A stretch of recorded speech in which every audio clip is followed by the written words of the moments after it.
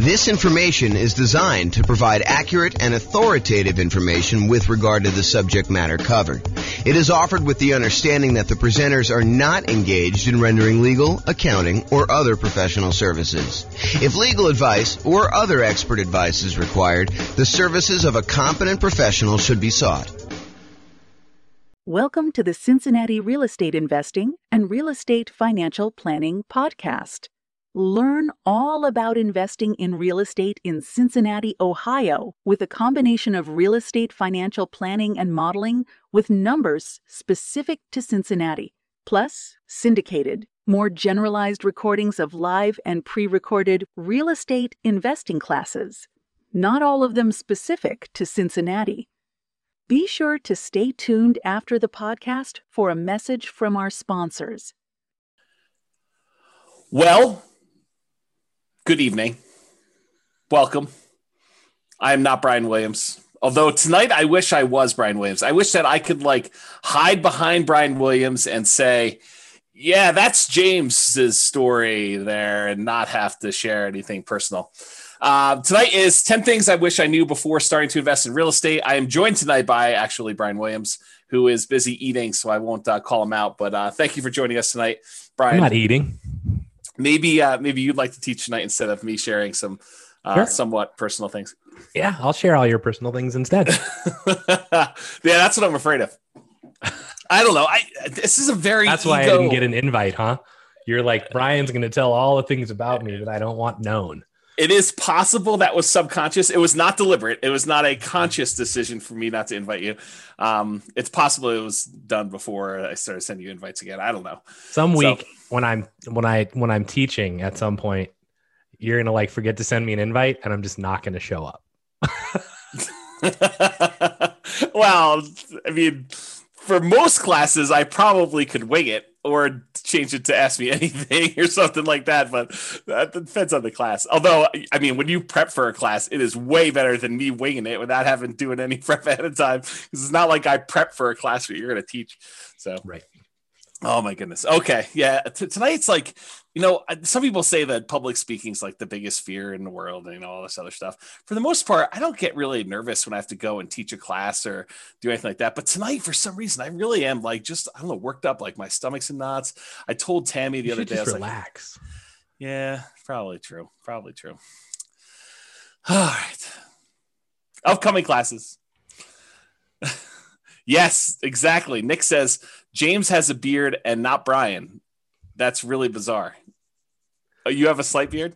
Yeah, that's 4 weeks for him. This is 2 days. That is true. It's probably even more than 4 weeks for me. And the spots that look like they're not coming in, that's just gray. If you can tell, it's not that I'm light down here. It's that's probably the darkest part of my beard. It's just all gray. So last time when I had my slightly longer beard and you were like, what's wrong with your you look like you have fangs. So I got self-conscious and shaved my beard off. So it's gray. It's like chops, right? I don't know. It comes down on the sides here. I don't know. We can talk about this later. Okay, let's just breathe. Here we go. Upcoming classes. Next week, much better class than tonight, I can assure you. I don't know what I'm teaching yet, but it's 8 money-saving, risk-reducing real estate investor insurance tips.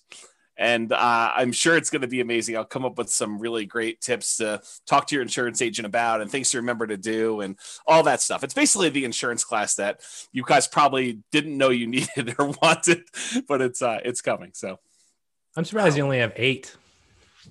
Well, I didn't think I'd be able to come up with 10. That's why it says 8. Oh boy. And probably come up with 10. For continuity's sake, Brian did survive. He was not boiled like a lobster, although he has refused to visit the hot tub since then because I did cook him that badly. I let Brian say for himself.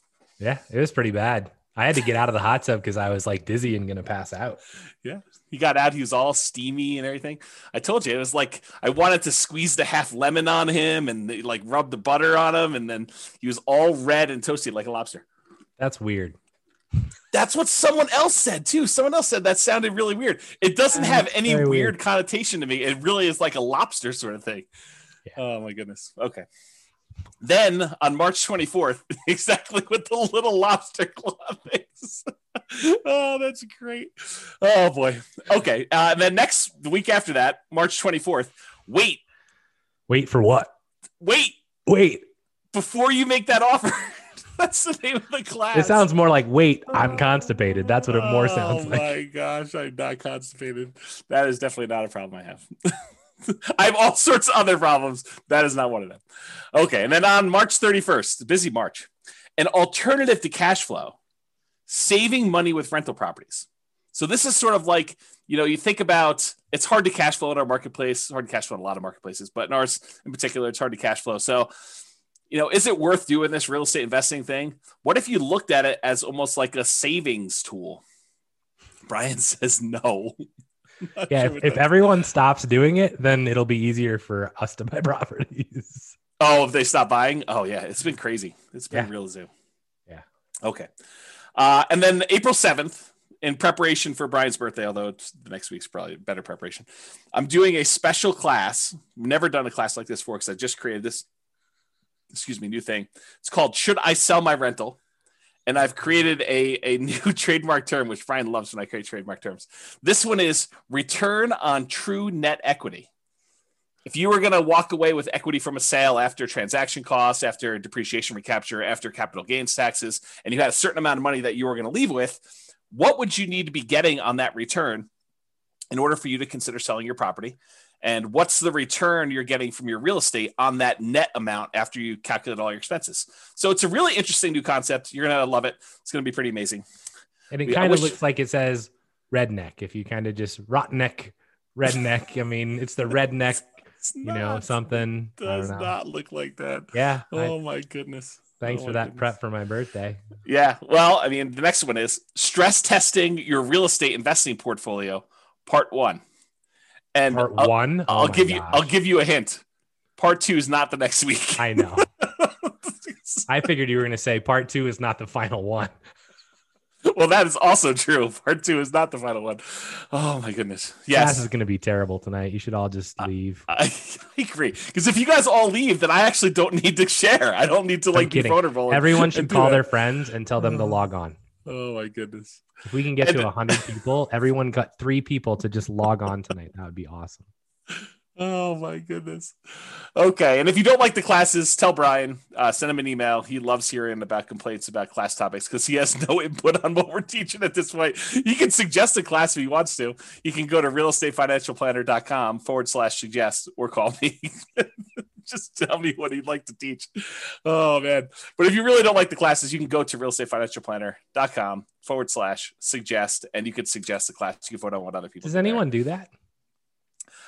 There was a time when people were actively suggesting on there, but I really wonder if the website is still working because I haven't seen anyone in like 3 weeks on there doing anything. So either they're like, you're right, James, you have taught all the classes that we need. There's nothing else I could suggest. I mean, some of the ones you're coming up with are great because I wouldn't have thought of that one.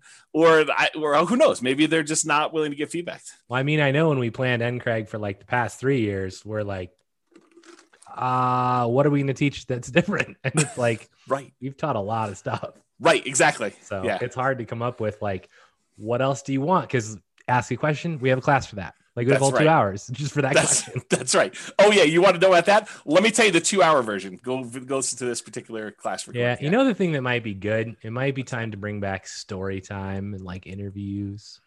Yeah, that's work though. I mean, you got to like line up the interviews and it costs me a dinner. And no one can go out to eat right now, so it doesn't really cost me a dinner, but it costs me a dinner anyway. I don't know, it's just crazy. Yeah. Yeah. I got high anxiety for tonight. Okay. Introductions via chat. Please make sure that you send to all panelists and attendees so that Brian and the rest of the audience can see your questions that you're asking. And then who are you and where are you from? If you can answer that in the chat window, that'd be awesome. And then what did you wish you knew before you started investing in real estate? And if we get enough replies from you, then I don't need to share mine. So please be sure to share your things there. And that'd be great. Then if you have questions throughout the webinar, please do use the chat window. We will try to do that. And I will start looking through the responses here. What was the link for the suggest link? realestatefinancialplanner.com/suggest. So there you go. Oh, you're going to put it in there? Did you have to put HTTPS or whatever it was? No, they can paste it. Okay. I mean, Dan asked. I know Dan will know how to use those letters. He does. I'm not worried. He can probably tell us something about this. Right. He's going to tell us if the site's up or not, and then he's going to start suggesting stuff. Oh, man. Okay, good. Well, hopefully he's got some good suggestions. That'd be great. Okay. There's a podcast. This recording will likely not make it to the podcast. Well, it depends on how personal I get, really. If I keep it relatively sanitized, then it may not make it up there. If I really go and start, I don't know, crying on the episode, if I cry, it will not go up. I will tell you that right now. So there you go. Yeah. That picture actually looks remarkably like what I look like right now. Yours does not. Yes, that is true. Oh, that was great. I have a Rogue shirt on. It's just not gold. And I have about that length of beard and about that length of hair. Yeah. I think I'm wearing a Rogue shirt. It's just hidden. So. Yes, I know. It's unfortunate. Yeah.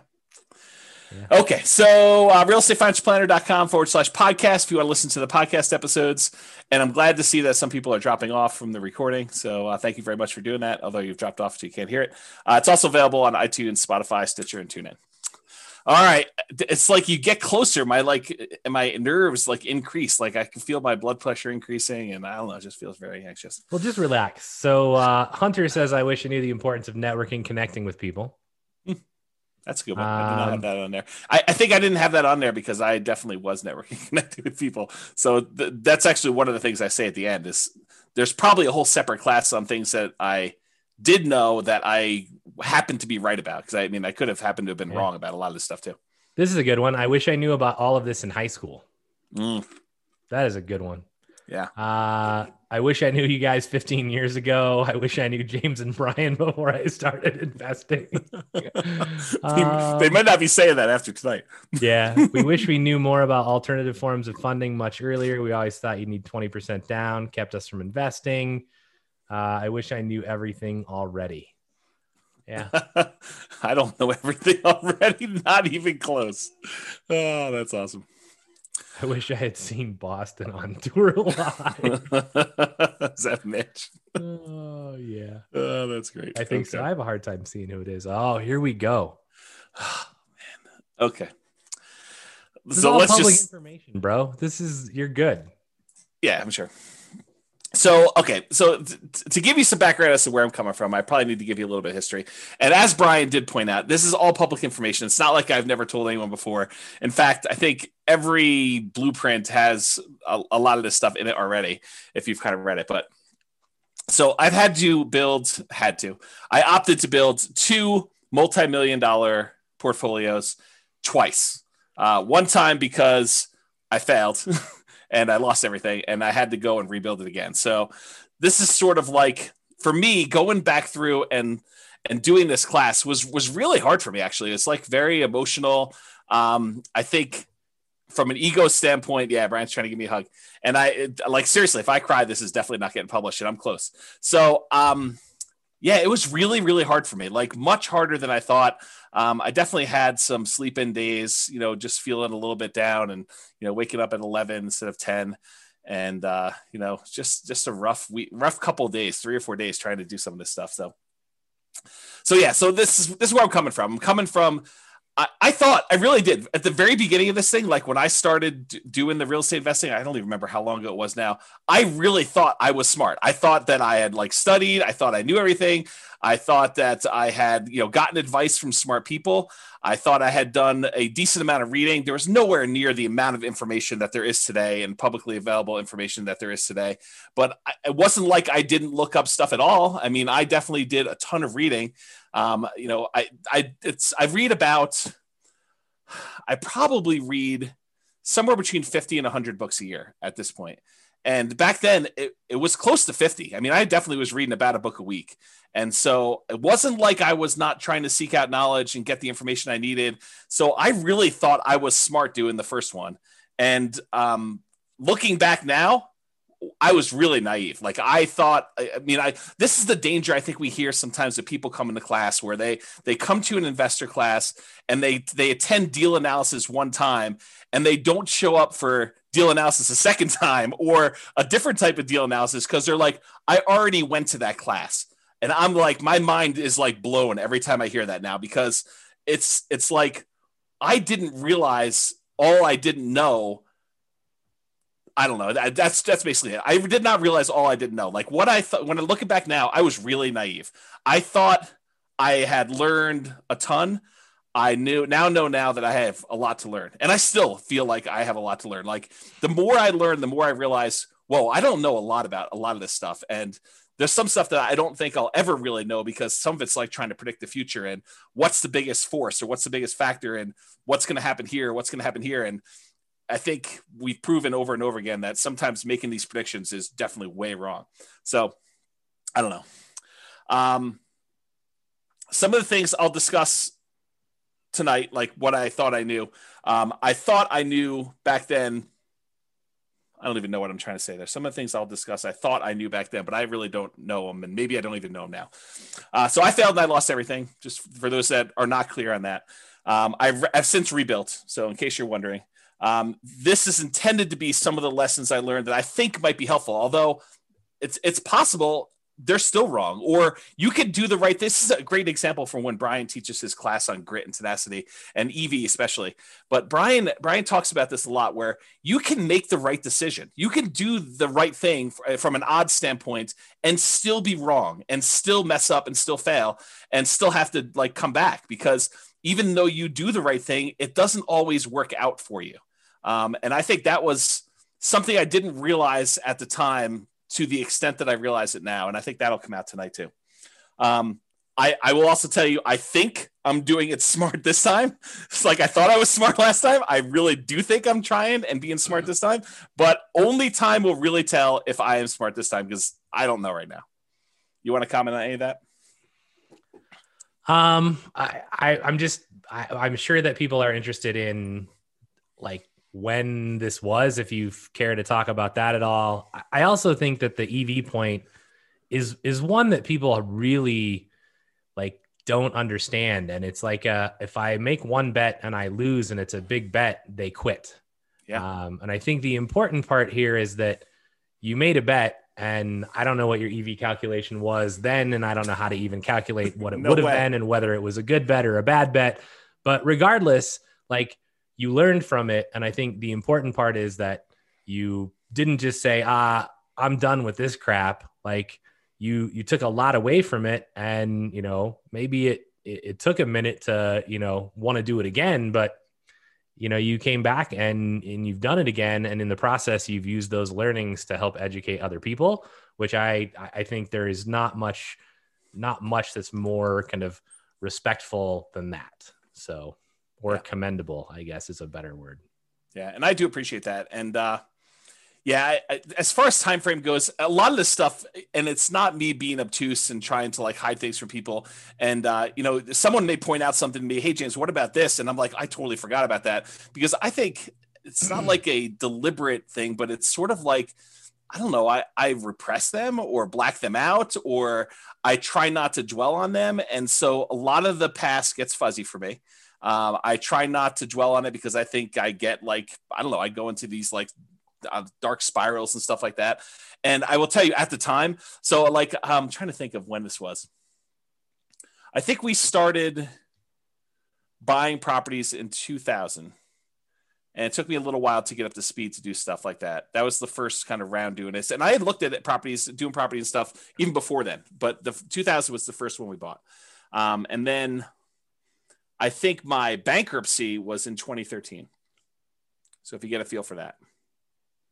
And so that's sort of like a time frame for you to figure some of that out. A lot of the details I don't remember. And if I do remember, I'm happy to share them with you. But and the other thing I don't want people to do is, and there's a tendency for people to do this, right? Like, I don't know, I'll tell people I have ADD or something else, and they'll come up to me afterward and they'll want to share the ADD, you know, sort of stuff with me. And I do get the idea of like, you know, you're looking for someone who's similar, but please, for my mental health and maybe probably even for yours, please don't come up to me and try to share about like all the bad stuff that's happening to you, because I have a hard time getting back there myself, and it could really impact me for a couple days. And I'm not trying to be mean about it. I would prefer it if you were sensitive to, don't try to bring me back there, even if you're trying to share that you've come out of it too, and that we have that in common, because it hurts me. It hurts my feelings, and it upsets me. And so I don't want to, I'm not trying to do it to be mean to you. It's just hard for me to do it. So yeah, this is why this is never getting published, by the way. Yeah. Cause I definitely get sensitive about this. And I like when things all bad went really bad and like things got really rough for me, like it's when you make the EV bet, you think, okay, if I fail, I can recover. When you're in a period where you feel strong and you feel secure and you feel like you're confident about doing something, and something bad happens to you, you think, okay, I'll just go ahead and fix that and I'll recover and I'll be back the very next day and I'll go back stronger and I'll just, make another bet. It did not work out that way for me. Like for me, it was rough. I mean, long periods of trying to get even a little bit of mojo, confidence, whatever you want to call it back. And it was hard. It was definitely a lot of inner game stuff. And yeah, I get worked up even thinking about it. Okay. So I think it's important though, like it's not outside of this, right? I mean, there's other things that you've talked about and I've talked about as well, where it's like, I think a lot of times, I think this is actually the reason this class should get published, by the way, is that this shows like the side of, hey, there was a point in time where you thought everything was great and then it wasn't. Yep. And then you made it through it, right? You didn't give up. You didn't quit. You came back and you made it through it. Yeah. And I think we have like, mine are different than yours, right? But I definitely have at least 2 of those events in my life where it's like, well, things are just not going the way they're supposed to go. And mine are very different than yours. Yep. But,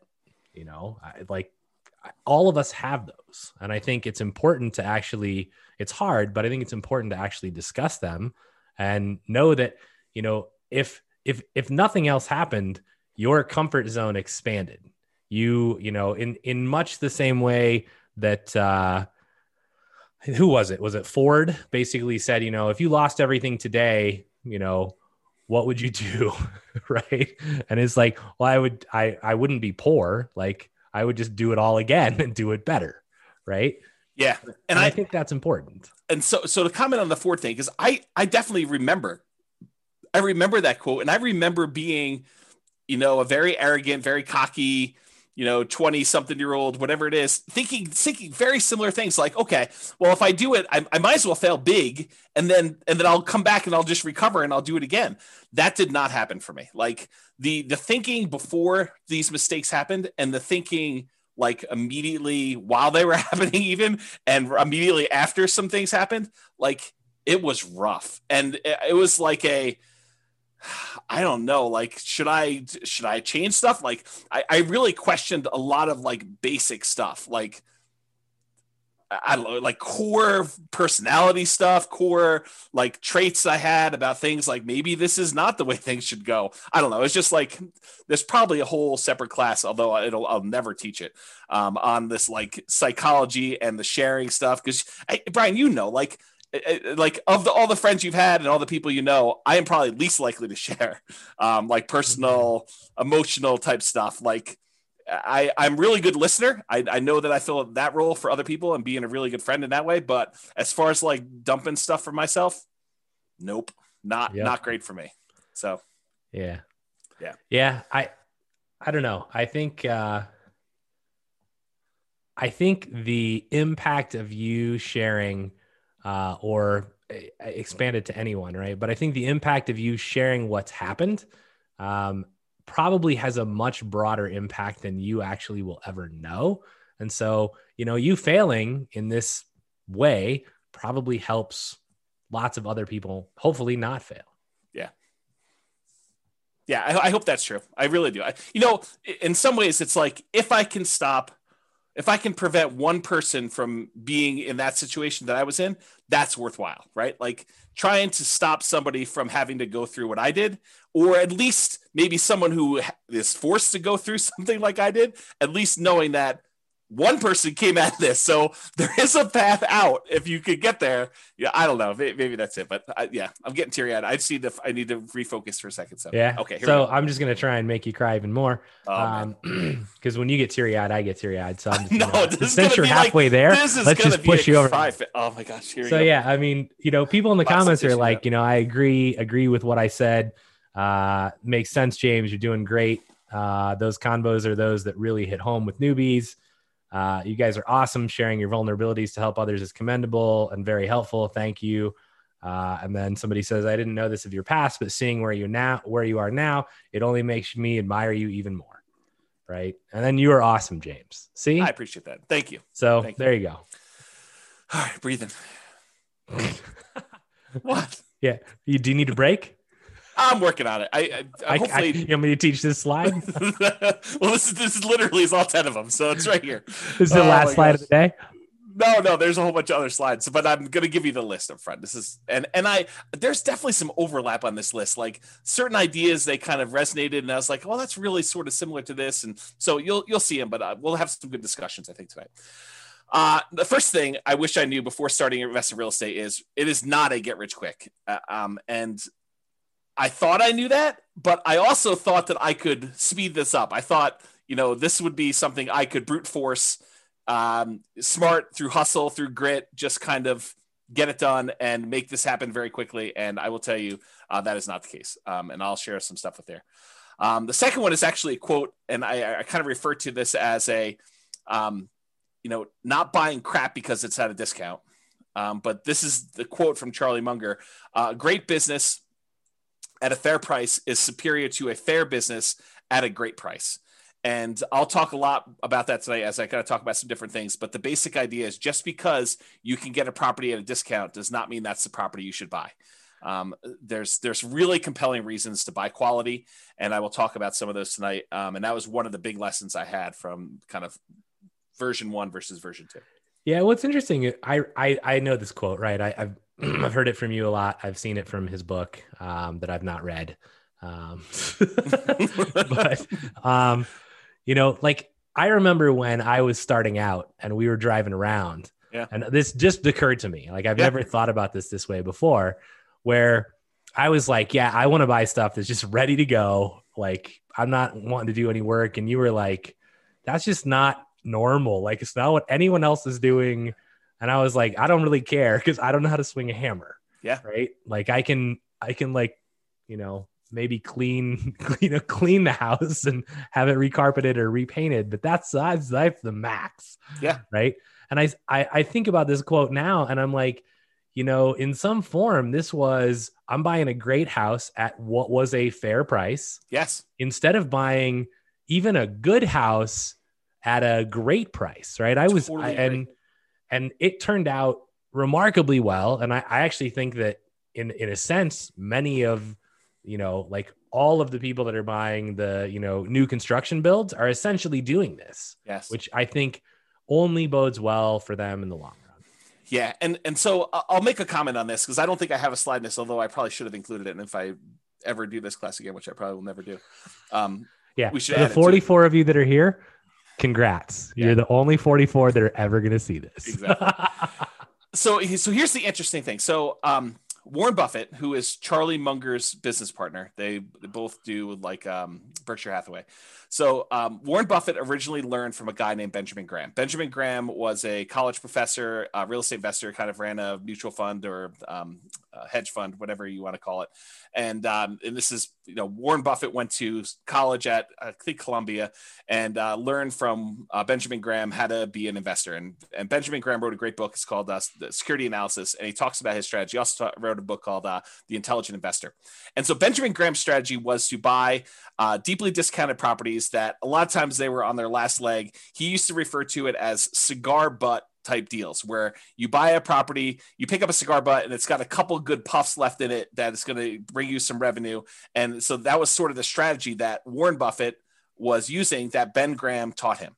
And that was Warren Buffett's primary strategy of buying deeply discounted property, something that was distressful, that they could have, a couple last puffs of life where they could make some money for him. And then he could eventually sell them off and do that. And so he'd look for discounted properties, buy them when their value kind of returned to normal, or he could get a little bit of money out of them. Then he would eventually sell them.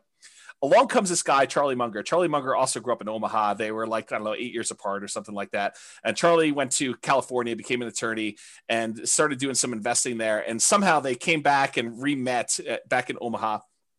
And Charlie had a different strategy. And Charlie was, and Warren Buffett apparently admits this, but Charlie helped Warren learn about buying quality and, looking at buying quality companies that are at a discount that have some type of economic advantage or exceptional growth potential in them, and buying them and then holding them forever, instead of this idea of buying this deeply discounted stock and then holding on to it until you had to sell it in the future. And so Charlie Munger was largely responsible for Warren changing his plan. And I will give you credit, Brian, because you definitely helped solidify this thinking in my mind, because one of the things I was struggling with coming out of a lot of the challenges I had is, what were the things that went wrong with the beginning?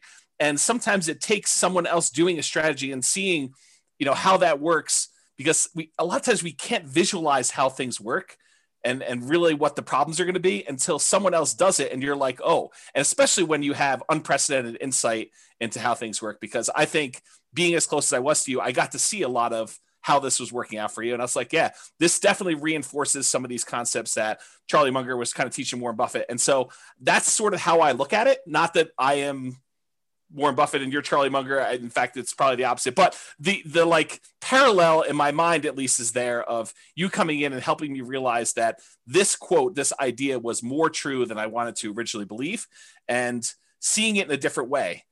So thank you for doing that. I appreciate it. Yeah. And this isn't this was not a toot my own horn thing. And I will say, I didn't know any better, right? My journey started with, I saw the crap my dad was buying and renting. And I'm like, well, I ain't dealing with that crap, right? Don't do any work for 20 years. You go in and the carpet's torn up and the sink's falling off the bathroom. There's barely a shower. I'm like, that's just stressful. Right. So I'm like, I'm not doing it that way. And the only other thing I knew was the place that I lived in. And I was like, I bought the exact thing. Right. And then I was like, well, I know how my landlord is currently doing this, and they seem to be making a lot of money. So buy one of those. And then it was like, well, why not just go buy these? Right. And I mean, a lot of it was, there's definitely timing and luck and market and a whole bunch of other things. Right. But for me, I think this is where, if you guys hear us teach something, I mean, we're probably right, but we could be wrong, right? I mean, and this is what it is. If you think that your plan is good and you vetted it and you're not just guessing, then go try it, right? Don't be afraid to step out of the norm. Because I remember every house we'd pull up to, and James would be like, we'd walk through a house and I'd be like, yeah, this is just not really ready to go. And he'd be like, this is what most people are buying. And I'm like, yeah, well, it's not what I'm buying. So pass. Right? That's true. And we'd go find something that looks pretty. And he'd be like, well, this is more expensive. And I'm like, I don't really care. I just don't. Right. The numbers still look like they meet my criteria. So let's try it out. And, a lot of that is, it's hard work. It's grit. It's luck. And luck is really, the hard work that you put in that creates opportunity for you. Right. I don't believe in blind luck, but I think, have confidence in yourself. Right. And then go perform, but be willing to learn from what doesn't go well. Yeah, I think those are all really good points. I will point out, my father was doing a strategy, and similar to you, I was like, well, there's some problems with his strategy. I'll fix them. But I kept some parts of it, like the buying properties that were deeply discounted that needed work. I mean, I think that was part of the strategy that I was like, well, I think that's the equivalent of buying something at a discount and kind of having a margin of safety and having value. And so I thought about it from that perspective. And then I thought I was going to fix some other things, but turns out that didn't work. And we'll talk about this tonight. Next, look at my list. Otherwise, we're never going to get through this. I figured this is the whole class. We'll just have a discussion right here. Well, there's a whole bunch of extra slides, but there's other slides. There's 60 slides. Oh man. Serious? Yeah, exactly. Yes. Number 3 on my list was reserves. And I really thought I knew about reserves. I thought I was doing reserves right at the time. I am doing more than I was before. And I think that was a major factor in stuff. So we'll talk about that. As am I. As of what? You're what? I do more reserves than previously, especially after COVID and the stuff that we've talked about. I think that's prudent. Yeah, I agree with you. So there's probably a whole class on reserves, honestly. I think we taught it already. Maybe.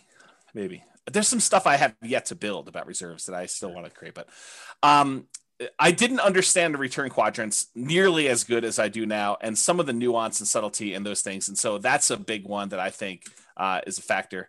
I didn't know about Nomad, and I was telling Tammy about this in the hot tub last night, and she told me, she's like, yeah, if we had known about Nomad, we totally would have nomaded, and I think it would have made a big difference in a lot of the stuff. And so if I could go back and do it again, that is definitely one thing I would change. I don't know if Brian would have done it differently, but I totally would have nomaded from the beginning. I mean, in a sense, I kind of nomaded once. Accidentally. I did move and rent the previous house out. It just happened to be a price point of a house in Vegas that was not adequate for being a normal rental. You can't buy multi-million-dollar properties and expect it wasn't that. Right. All right, so Nomad was one of them. Another one was Focus. I think for a long period of time, I was seeking. I was open and willing to trade up a strategy that was working for a possibly better strategy. And I was constantly spending time and resources trying to figure out a better strategy. And just, I think not knowing that there wasn't a better strategy, or devoting the energy to focus in on what I should have been focused on and getting better at that, rather looking for side things or other things like that. And so we'll talk a little bit about that. And related, the grass isn't always greener. And I'll talk about, looking at other markets and saying, well, they're cash flowing, we're not cash flowing here. Maybe I should be investing there, and kind of like the downfall, some of that. The past does not equal the future. And so definitely some things about, well, historically, this is how it's worked. So it's got to work that way in the future. And now I have a much better appreciation for that is definitely not how things always work. It's not like you can look back and say, oh, we've been going up 8% a year in Fort Collins for the last 8 years. I'm going to pencil that into my calculator and use 8% per year. That's false. And we'll talk a little bit about that.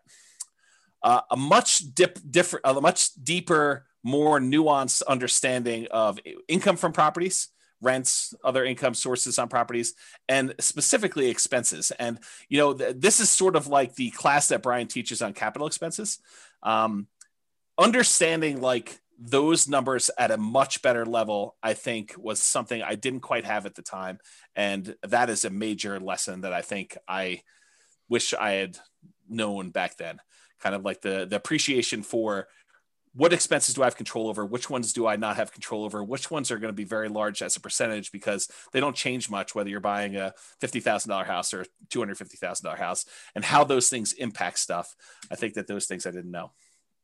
And then sort of the last one is I was incredibly competitive, incredibly driven to like do a bunch of stuff when I was younger. And I think looking back now, I should have been a little bit more balanced, a little bit more patient, because I do think it's timing. It's like how long you've been in the market is a major factor to your success. And so I didn't have to push as hard. In fact, if I was going to push as hard, I probably should have pushed in other areas, but I probably would also recharge a little bit more and do some other things a little bit differently. So we'll talk about that. Okay. Number 1, it is not get rich quick. It is get rich slow, in my opinion. Unless you're converting a very large amount of money invested elsewhere into rentals, real estate investing is a get rich slow endeavor. And if you're taking the money and you're converting it from stuff that you already had into rentals, you're rich already. And so it's still get rich slow, even if you have a bunch of money and you're just getting started out. If you have a chunk of money already and you're kind of investing in it, you might have a baseline of income coming in from the money that you're investing. However, that's not the norm. And it definitely was not what I was coming from. So I'll talk more about this later, but the idea is that I didn't have a ton of money when I got started in this stuff. So it was really hustling and trying to, convert job income into real estate investing income. And then eventually, for a period of time, at least, trying to be creative and being a real estate entrepreneur and generating income from real estate entrepreneurship. So it's get rich slow, because even if you're earning an incredibly optimistic, for our marketplace, a 10% cash on cash return on investment, which it's really hard to do that in our local markets. It's probably closer to zero, honestly. You need to have a large enough amount of cash to make that 10% that you're earning on that money support your lifestyle. And so that's really hard to do. And it was exceptionally hard to do here in our local marketplace. You probably could do it in some other marketplaces, but again, this is the nuance of market to market. It does help if you have a lower target lifestyle number. And I probably didn't realize just how big of an impact that had. Raising a family with 2 small kids and a wife, and, we weren't living crazy high, but I mean, I was definitely not eating at Qdoba. Like, I was definitely eating out at Qdoba, and we were definitely, kids were doing fun stuff. And, so those things definitely existed. So if you have a lower target lifestyle number, especially early on, that could have a very positive impact. If you have a very high number there, it's much harder for you to hit your numbers. I think you need to be a lot more aggressive, or you have to start with a lot more money in order to get close to hitting those higher numbers. And so that's probably a kind of like sub lesson for some of this stuff here. We weren't, back when I got started, we definitely were not seeing 10% cash on cash numbers, return on investment, with the exception of sometimes we'd find a deal where you could buy it, but we were buying them by doing the burst strategy. You buy at a deep discount, you do rehab on it, you rent it out, you refinance it, and pull all or most of your money out. So if we were getting a 10% cash on cash, it was only 10% because the amount we had invested was so small. So it was like very small dollar amounts, even if you were able to get that 10% cash on cash. We were not seeing numbers where you could see 10% cash on cash return or anywhere near that, with large numbers that we could do down payments. So that's why I think it's more of a get rich slow sort of thing. So this is Charlie Munger's quote. You can probably tell I just finished Charlie Munger's book. So I'm kind of on a Charlie Munger kick right now. Although I've always been a fan of Warren Buffett stuff. So this is not all new to me, but it's refreshed in my mind because I literally just finished it a couple days ago. So here's a quote from Charlie Munger. "The first $100,000 is a bitch, but you got to do it. I don't care what you have to do. If it means walking everywhere and not eating anything that wasn't purchased with a coupon, find a way to get your hands on $100,000. After that, you can ease off the gas a little bit." And what he's really talking about is the effort that's required for you to get that first 100K. You need to rely on your own actions, your own effort to do it. After you get 100K, the 100K itself becomes an asset that helps you get to the next 100K. And then when you get to that, the 200K helps you get to your next 100K. So the money you actually have starts to work in your favor to get you to the next step. For that first one, it's all you. And you got to really put your head down. You got to work hard. You got to make it happen. And it's really challenging to do. And he acknowledges that. He did this at a shareholder meeting for Berkshire Hathaway, is my understanding. Do you want to add something to that, Brian? I saw you nodding and bobbing. Yeah, I mean, so for me, if you go back a slide, I would choose to reword this a little bit. Or forward. I don't know what that slide is, though. Can't comment on it yet. But for me, I don't really.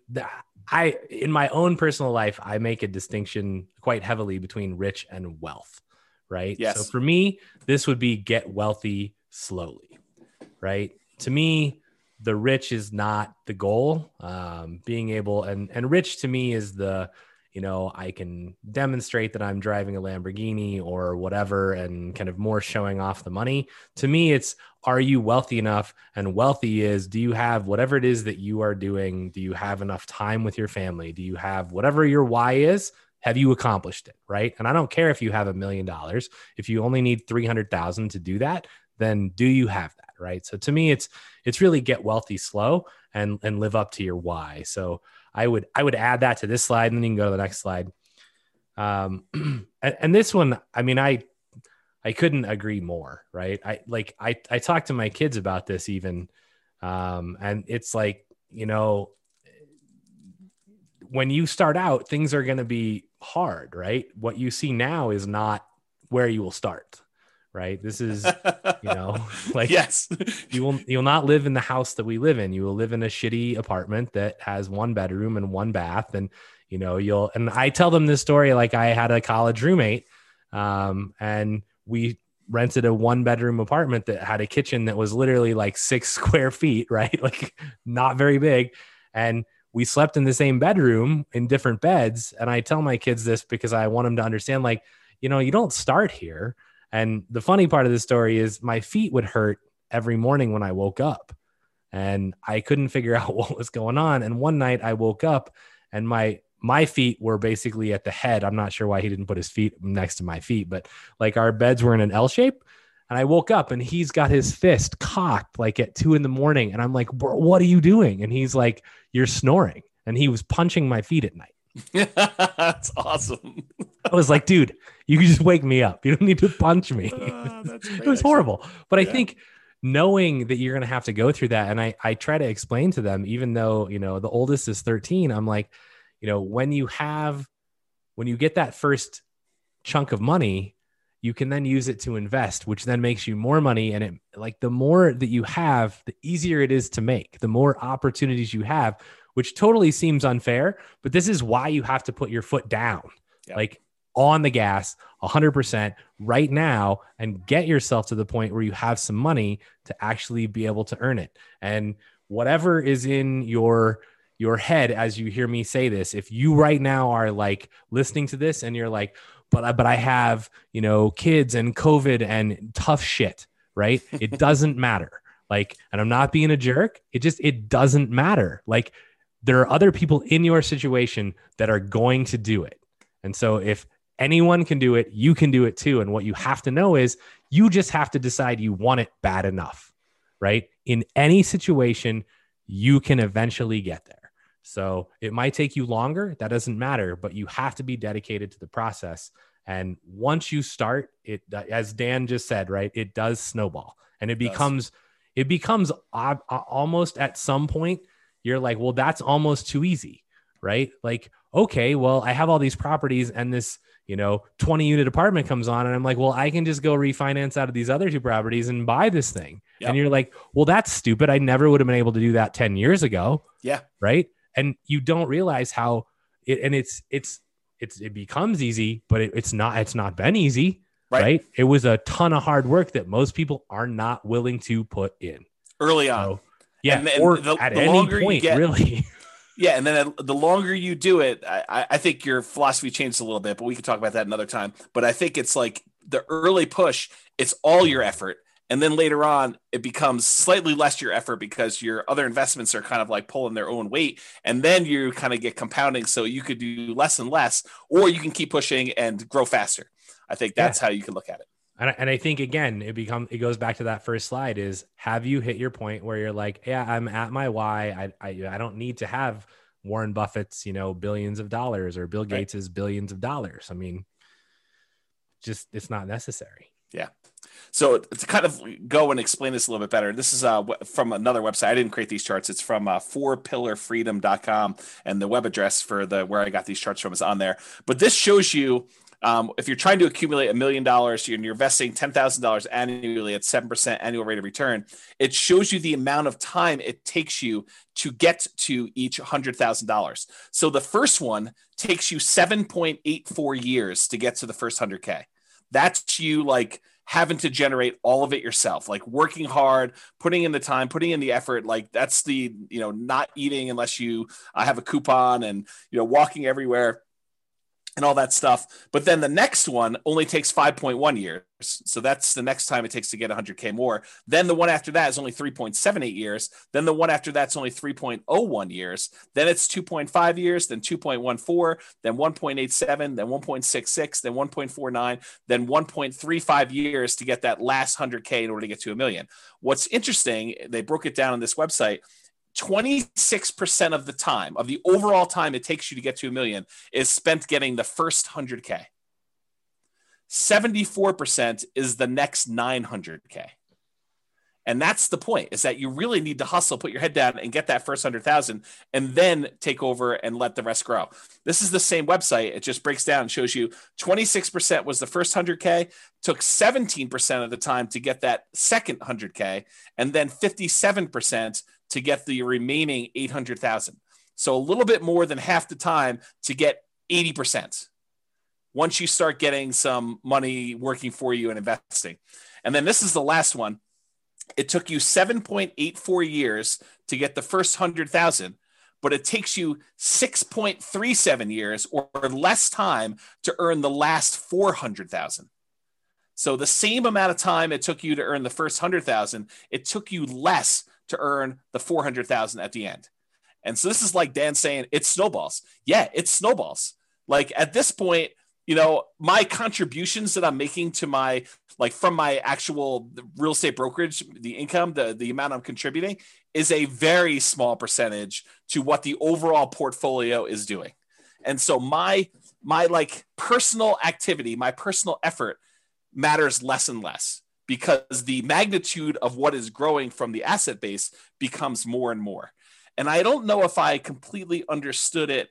I definitely didn't understand it at this depth when I was doing this the first time. I mean, I had this like vision of, okay, I'm going to make this big asset base and it's going to pay out $100 or $200 a month in cash flow. And so I need 100 properties or 200 properties. I'll kind of talk to you how I got that math in order to get the amount of money I needed to live on. And so I kind of had that in mind. And I was like, you know, the growth will kind of keep pace with inflation, maybe do a little bit better. I didn't understand it like I do now. And I think understanding it like I do now, I could be much more turtle-like, slow and steady wins the race and systematically invest and do a lot better. And I think I understand that a lot better now than I did before. So I don't know if that helps you.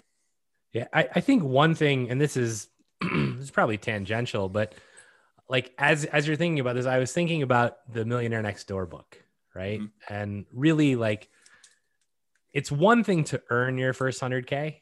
It's another thing to have it given to you. Yep. Right. And so, you know, if you're out there and you're like, oh yeah, like I have 100K that, you know, my grandpa died or whatever and left me a bunch of money. I will just tell you that that is not the same 100K. It is not, it may seem like it on paper, but it isn't the same. And if you don't understand that, go read The Millionaire Next Door so that you can like understand how generationally the people that earn it, then the next generation, and then the people that lose it 2 generations later. It's very interesting, but it is, you know, Robert says, you know, the pride is in the struggle. And a lot of it is when you work that hard to build something, you have a lot of pride in it, but you also you understand it, right? You know how you got there. And so if you knew how to make 100K, you can now know how to make $1 million. If you got handed 100K, you may not know how to make $1 million. Yeah, that's a good point.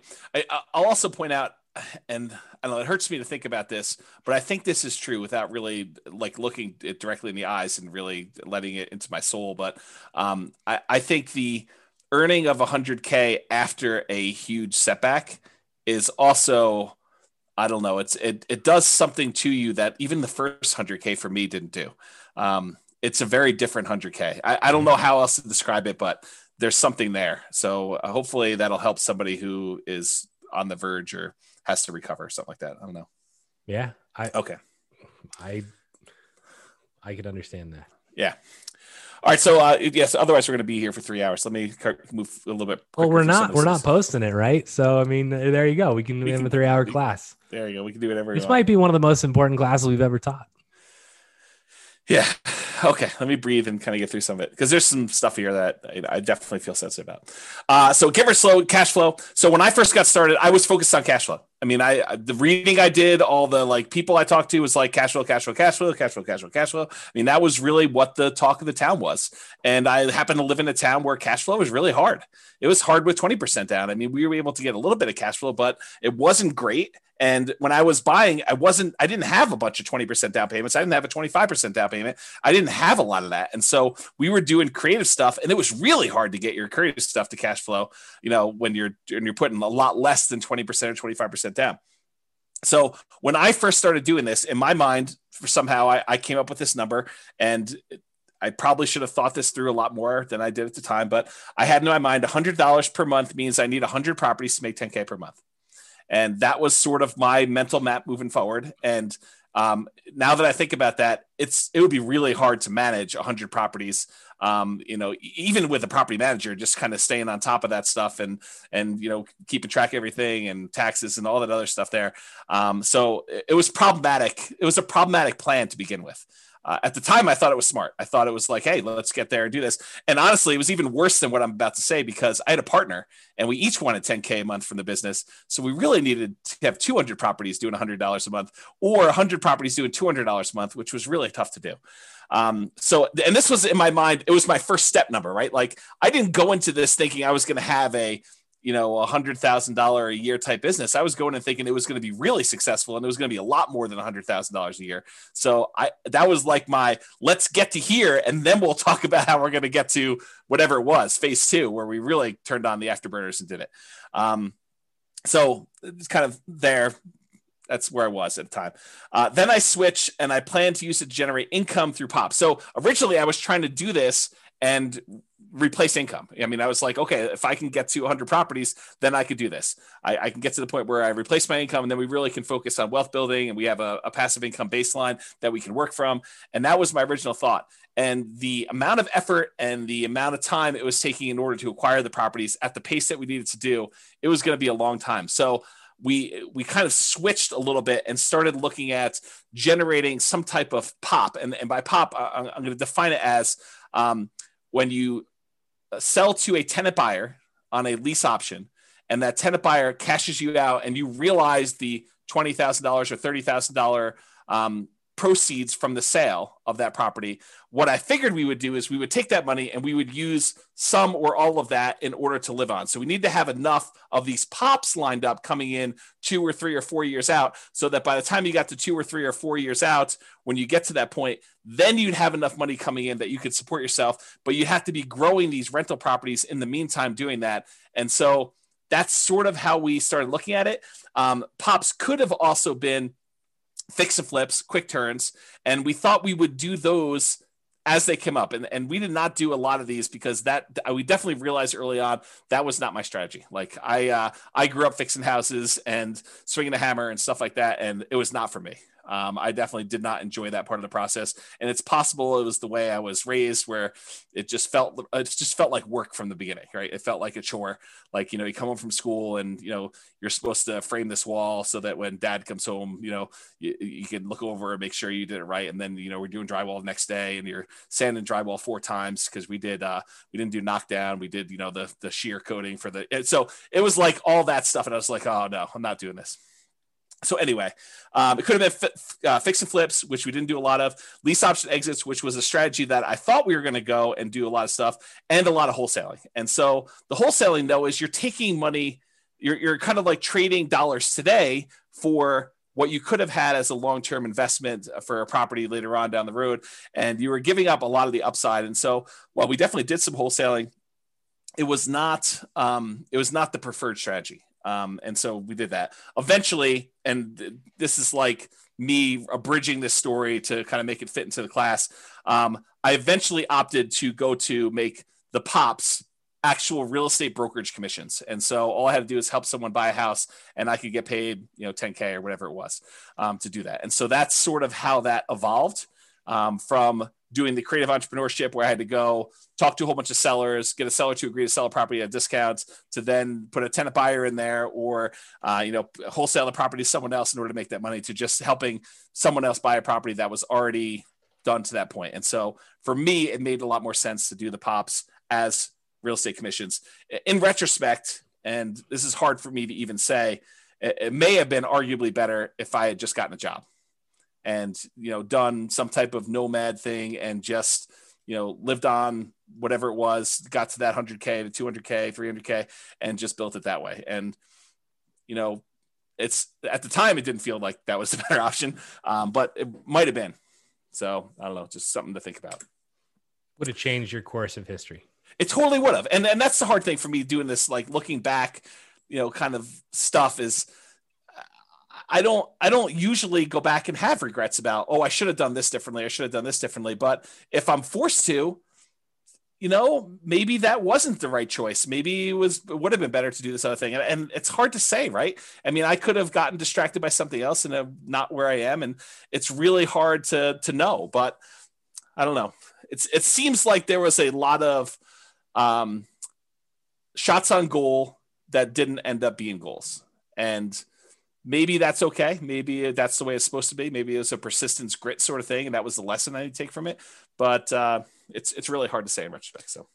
So the story that this brings to mind is when I worked at Microsoft, and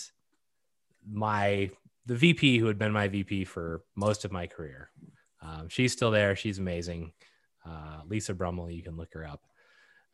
And there was a point in time where she basically two different points in time, right? The first one was, hey, we want you to go do this other new thing. And it was like, that wasn't in my path, right? It wasn't what I was trying to do.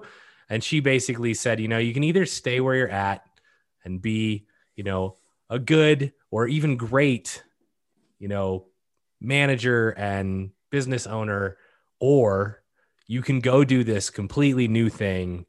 And if it's successful, it'll be rock star level. Right. And it's you have to make this decision between yeah, but the rock star thing might fall flat on its face, right? This might be a 3-year waste of time. And then where am I? I'm out of line for my other thing. Right. I think that was the first one. And then more related was the one when I decided to leave Microsoft and I went and talked to her. And she looked at me and she was like, and I, for those of you that don't know, I left to play poker professionally. And so a lot of people are like, what is wrong with you, bro? You are messed up in the head. You're going to leave your job at Microsoft where you make lots of money and you're going to go play poker. And she was like, I totally understand where you're at. She said, if I was your age and my dream wasn't poker, she's like, if I thought I could make the LPGA tour, I would totally quit and go try it. And I think having not tried what you tried, I think would have been a disaster and a much larger regret than ever being able to sit here and look back and go, oh, I should have gotten a job and made 200 or 300K and then invested. That would have been a huge, huge regret for you, I think. Yeah, it's maybe true. Yeah, I think the challenge with a lot of these looking back things for me is I get overly emotional thinking about it. Yeah. And so I try not to think about it. Yeah. But we're going to have to think about it every week now. So right. I'm going to cover a couple questions here. Yeah. A whole bunch of people. Mm-hmm. I guess it's just one. I left it from before, so I'll cover it so we can move on. Two of them. I've yet to begin investing. I'm stuck at home with the kids because of COVID and not able to work, looking to learn as much as possible until I get the income to begin investing, looking to begin sometime this year, fingers crossed. So again, everything you've heard tonight, pedal down. Don't let any of that stand in your way. And every time that anyone, not just you, feels like, oh, hey, this is why I can't do something, I just want you to remember me looking you in the eye and going, bullshit. That's a limiting belief. And then I want you to examine to see if it's actually something that's preventing you from doing it, because it probably isn't. And we all have them, right? And James and Royce and and we try and call each other. It's that just seems like a limiting belief, Brian. That's just crap. You can do it if you want to, you're choosing not to. And so I don't know your situation and I'm not pointing anything at you particularly, but definitely examine where your kind of beliefs lie, because there are people who are in really dire situations who still manage to do amazing things. And so it really becomes, how bad do you want it? And when can you, step forward and move towards that? So I hope you're able to start this year. And I grant you, COVID has messed lots and lots and lots of stuff up. Yeah. I literally hear that every day right now because we're hiring for a position and it's got laid off because of COVID. I got laid off because of COVID and I had a great job and then COVID. And it's oh yeah, it's crazy. Next question. I'm in my current first home looking to jump to the next and claim that the new one is primary residence. So essentially nomad, which is awesome. Rent my place, first time landlord. Nervous because of CO laws, which I assume is meant as Colorado laws that heavily favor tenants and not landlord, which actually isn't true in our state. Our state is actually much more geared towards landlord, although it's swung a little bit, but it is not like California where it's, and maybe this is supposed to be California, right? In which case you're dead on. But in Colorado and even anywhere, like it's okay if the laws favor the tenants, right? Don't be negligent. Like treat your tenants as human beings. I mean, and most of this stuff never comes into play. So don't let tenant or landlord laws heavily favor one way or the other deter you from being an investor. Yeah. And then what do we got? And Brittany says, thank you so much for that, which is good that she didn't just like log off. So you already have the right mindset, Brittany. I will just say that, like, for you to actually hear me say that and be like, thank you, like you're going to make it. So go get it done. Yeah. You're well on your way. Cause a lot of people would be like, F you, Brian. That's probably true. Which is fine. I totally am happy with that. And then I just go, great. I'm kind of done helping you. Yeah. All right, let me push on because we're at slide 18 of 63. So fair price. There's a lot more to deal analysis than the numbers on the spreadsheet. You have to read into the spreadsheet, and I don't think we can even create a good spreadsheet to really do this justice, because you need to truly understand what each number means and understand what is likely to improve, what is likely to stay the same, what do you have control over, what do you not have control over. So there's a lot of nuance and subtlety to the spreadsheet and understanding that. And there's this idea of what is a fair price to pay for a property. And we'll talk a little bit about that. And then, so early on when I was doing this stuff, I was focused on buying primarily lower priced properties and at a discount. And that was what I was considering my margin of safety when I was buying properties. And I was primarily using the BRRRR strategy, the buy, rehab, rent, and then refi model, where I'd leave as little money in the deal as possible. Or I would go and I would buy properties creatively, like do marketing, talk to motivated sellers, find a seller that it was in their best interest to allow us to come in and start making payments on their existing loan. And I would acquire the property. I'd make payments on their loan. Sometimes I'd have to give them a little bit of money in order to buy, their share of the equity. And then we would take that over. We'd usually put a tenant buyer in the property, allow the tenant buyer to rent the property until they were able to buy the property from us. And then we'd make a pop or whatever it was. So that was the two primary strategies I was using, but the discount part of it was not the only margin of safety. And that's the really important takeaway that I definitely understand now that I didn't understand before, is that buying a property at discount may not even be the best margin of safety that you can buy. Sometimes buying a property at a fair price that has really good long-term economics is a much safer investment than buying a property and getting a mere $20,000, $30,000, $50,000 discount on it, especially depending on the price, like that dollar amount. And so there's a really good chapter in the Tao of Charlie Munger by David Clark.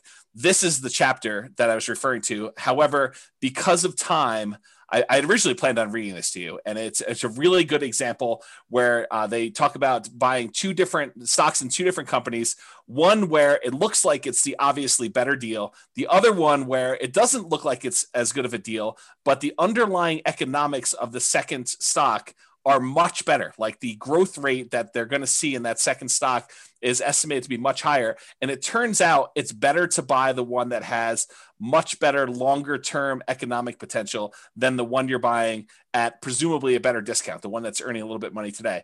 And so the temptation for you in real estate, the equivalent is sometimes you're tempted to go buy a property that has $100 a month cash flow now, when it would have been better for you to buy the one that has break even or slightly negative cash flow if that other property has better long-term economics. It's in a better part of town. It's a better quality property. It's a better, the maintenance on the property is going to be lower. We're likely to see higher rent increases on that type of property than one in a D-class neighborhood. It's all these kind of like subtle nuances that make the difference in property selection. It's not always about, oh, this one makes positive $100 a month. This one makes negative $100 a month. I should always buy the $100 one positive. That's not true. And I think I didn't realize that to the same extent that I realized it today, that quality comes in different forms. A fair price is not just discount from the current appraised value, is that you really want to look at this. And on that note, and I don't have time to teach an entire class on this, and there's definitely going to be an entire class coming on this, but I just made a whole new series of charts for you that now shows the rate of change of any variable in the real estate financial planner. So for example, this is a chart showing you total true cash flow on a portfolio of 4 properties, 3 of them rentals, 1 of them you're living as a nomad. And it shows you the total true cash flow. Each line is a year now. I made this a year chart. And this is where you actually pay off property 1. And then this is the first one paid off. The second one paid off. This is the third one paid off. And this is where it increases. But the part of this chart that I want to show you, it's not just raw cash flow. Part of now what I think you need to look at, and part of what I didn't understand before, is which one are you likely to see your rents increasing faster? And so now I can show you with this dotted yellow line how quickly the rent is increasing. And so the rate of change, the percentage that the rent is increasing, is on the right-hand side. This yellow dotted, the orange dotted line now shows you how quickly rent is changing over time. And then you can see the normal economics for a lot of properties is the rent tends to slow down over time because you've already got to the certain point where it's a certain dollar amount, and for it to grow more, it's growing at a slower rate. But that's not always true. And so there's a lot to go through with this chart, but I just want to point out that we're not just looking at raw rent. We're also looking at how quickly rents will grow, how quickly property values will grow, what the quality of a property is, and the things that are related to quality, like lower maintenance and lower vacancy and lower turnover and all those other things. They all have an impact on things, and they're more important than you might imagine at first. And so that's sort of the lesson that I kind of want to take away from that. And all of those little nuggets, yeah, when you don't come back to the same class that we teach the second time and the third time, those are the nuggets that you miss. And those nuggets become really important. I think they do. Because, there's like the first glance of how the blocks sort of fit together. And then you start realizing, it's more than just the blocks fitting together. It's like, what order you place them in, and, the orientation of them, and how big of a gap do you put between the blocks. And this is literally why I went to the effort to teach people how to build the spreadsheet so they could see the interaction between the numbers, right? Which is a huge, it's not going to happen, but that's the goal, right? It's like, how do you get people to understand this is how all the numbers interact? And the only way you do it is you go through and you figure it all out on your own. Yeah. Yeah, and Skylar says, I'm definitely going to read that. I'm assuming she means that article from the Charlie Munger book, but that's just one page of the book. And honestly, there's lots of other examples. If you search the web, you could probably find versions of that. But it's a pretty good example of why it's not obvious that you always pick the one that seems better at first blush, that you have to look deeper than just cursory surface level type numbers. Yeah, Tao of Charlie Munger, that's the name of the book. Okay, reserves. And we probably need a 2-hour class on reserves, but I'll give you like my, one slide version of reserves tonight. So at the very beginning, I was really stretching to even buy a property. Like this was me relatively early on trying to, get started, make stuff happen, kind of like push a little bit out of my comfort zone to do things. So I was stretching, and I probably had some reserves, but nowhere near the reserves that I found out later that I was supposed to have, and not even close to where I am today with the amount of reserves that I keep. So like, if you look at my progression of like how much I think you need in reserves, I started off with basically 0. I thought totally incorrectly, but I thought at first that having access to a large amount of credit was good enough for reserves. Oh, that was wrong. That was way wrong. But that's where I started. I met with a CPA early on with a few properties, and they told me 6 months of reserves for each property. That like hurt me. It like after that meeting, I felt like that's too slow. There's no way I'm going to be able to have 6 months of reserves and hit the numbers I need to hit in order to get to my 100 properties with $100 a month. That doesn't make any sense to me. Like, there's no way I'm going to be able to come up with that money. I don't have enough money for 25% down. So like, I'm not going to be able to do that. So I got to buy these properties creatively in order to do the creatively and to be able to support myself and have this money coming in from, either doing BRRRR or creative financing or whatever. I mean, I need more. I need speed. I need velocity in order to kind of hit my goals. So this 6 months, I fought that advice hard. Like mentally, it was hard for me to do. Emotionally, I mean, deep down, I knew it was right. Like I was like, that's why I fought it so hard. I was like, how can they say that? But like you have to get there. It's just, you're fighting it. You're like, this is going to hurt me. This is going to slow me down. I'm not going to be able to hit my goals. And that really, I struggled with that for a long time. I was like 6 months. I mean, there's no way we can buy at the pace we need to buy. If every time I need to buy a property, I need another 12K beyond what I need to get into the property and all the reserves I need on the other properties. There's no freaking way. There's probably a really good lesson here in that, because like one of the first times I heard about reserves in a way different than I thought about them, because I just thought, well, I've got enough to cover stuff if it comes up, and I'm not really concerned, and I've got lines of credit if I needed it. But I think if you ever find yourself like really fighting something, you might want to just stop and go, maybe they're right. Because when I heard reserves, I actually heard it from people in the mastermind group, and it was like, they were like 2 years, like really experienced investors who'd been in the game for 30 and 40 years were like, you want to weather anything, you need 2 years of reserves for every property. And I was like, there is no freaking way, right? Like that is absurd discussion. Like, how is that even possible? And you look at it now and you go, well, COVID, like things could have been a lot worse than they were, right? And some of them still aren't great, but I mean, they could have gotten a lot worse. So you can easily go, oh, well, if you didn't have rent coming in for any of your properties for a year, would you be okay? If not, do you have enough reserves? It's hard. Yeah. Especially when you're trying to grow. Once you're in like stabilized mode and you're just like, I can just save more money and like not spend anything. And it's easier to build that up. But if you're trying to grow, you're like, I need to use this money to go buy another house. Yeah. I think that was what was so hard for me. Is I was like, there's no way I can do this reserve, 6 months of reserves, and still grow at the pace that I need to grow at in order to hit even reasonable goals. So I really struggled with that for a long time. Then eventually I did build up 6 figures in reserves, which I thought was a compromise at the time to what I thought, was good. It was a healthy 6-figure reserve. It wasn't like just over 100K. But even with that, like that was before the first failure. Like that was my reserve amount before I kind of had this big crash and stuff like that. I was not prepared for a prolonged loss of income and a real estate market correction and not knowing when the market correction was going to end. And I got to the point where I was like, I wonder if I'm throwing good money after bad. And I really struggled with that for a long time. I talked to my advisors. I like had some very, long conversations, sleepless nights, just struggle with that decision and how it went down. But I mean, I'm way more than that now, more than 2 years, in case people are wondering. Okay.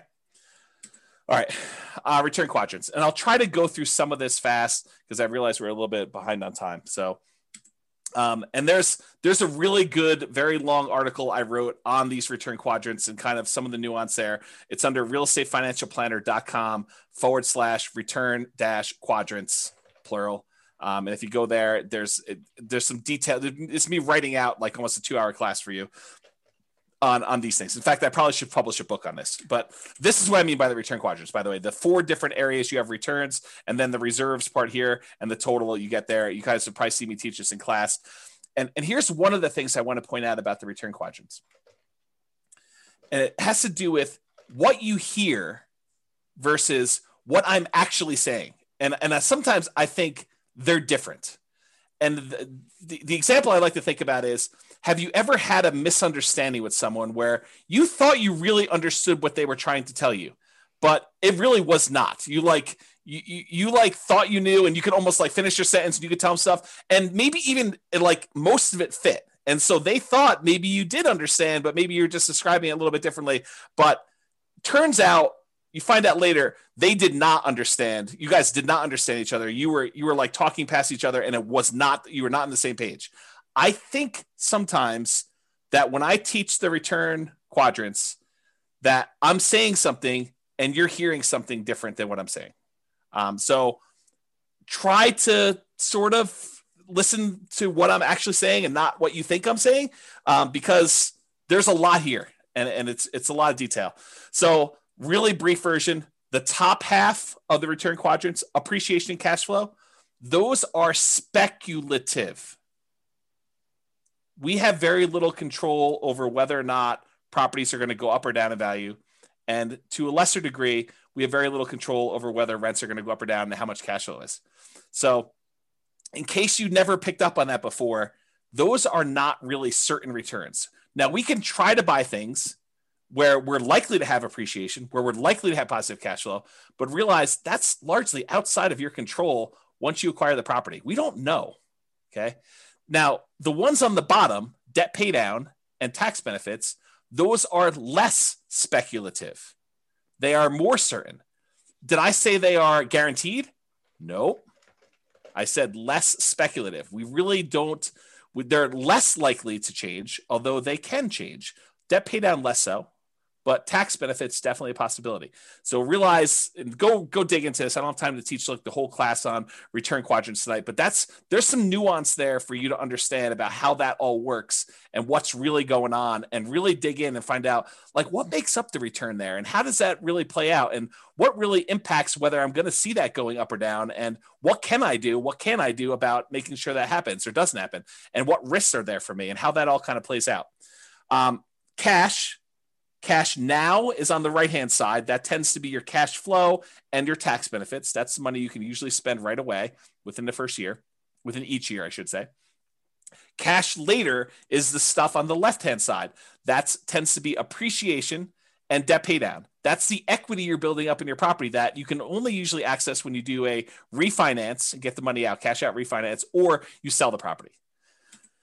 Okay, and then realize one of the things that I think most people didn't realize, and I definitely didn't understand like I do today, is this concept of return on investment versus return on equity and how those change over time. Specifically, how your return on equity actually decreases. It goes down over time.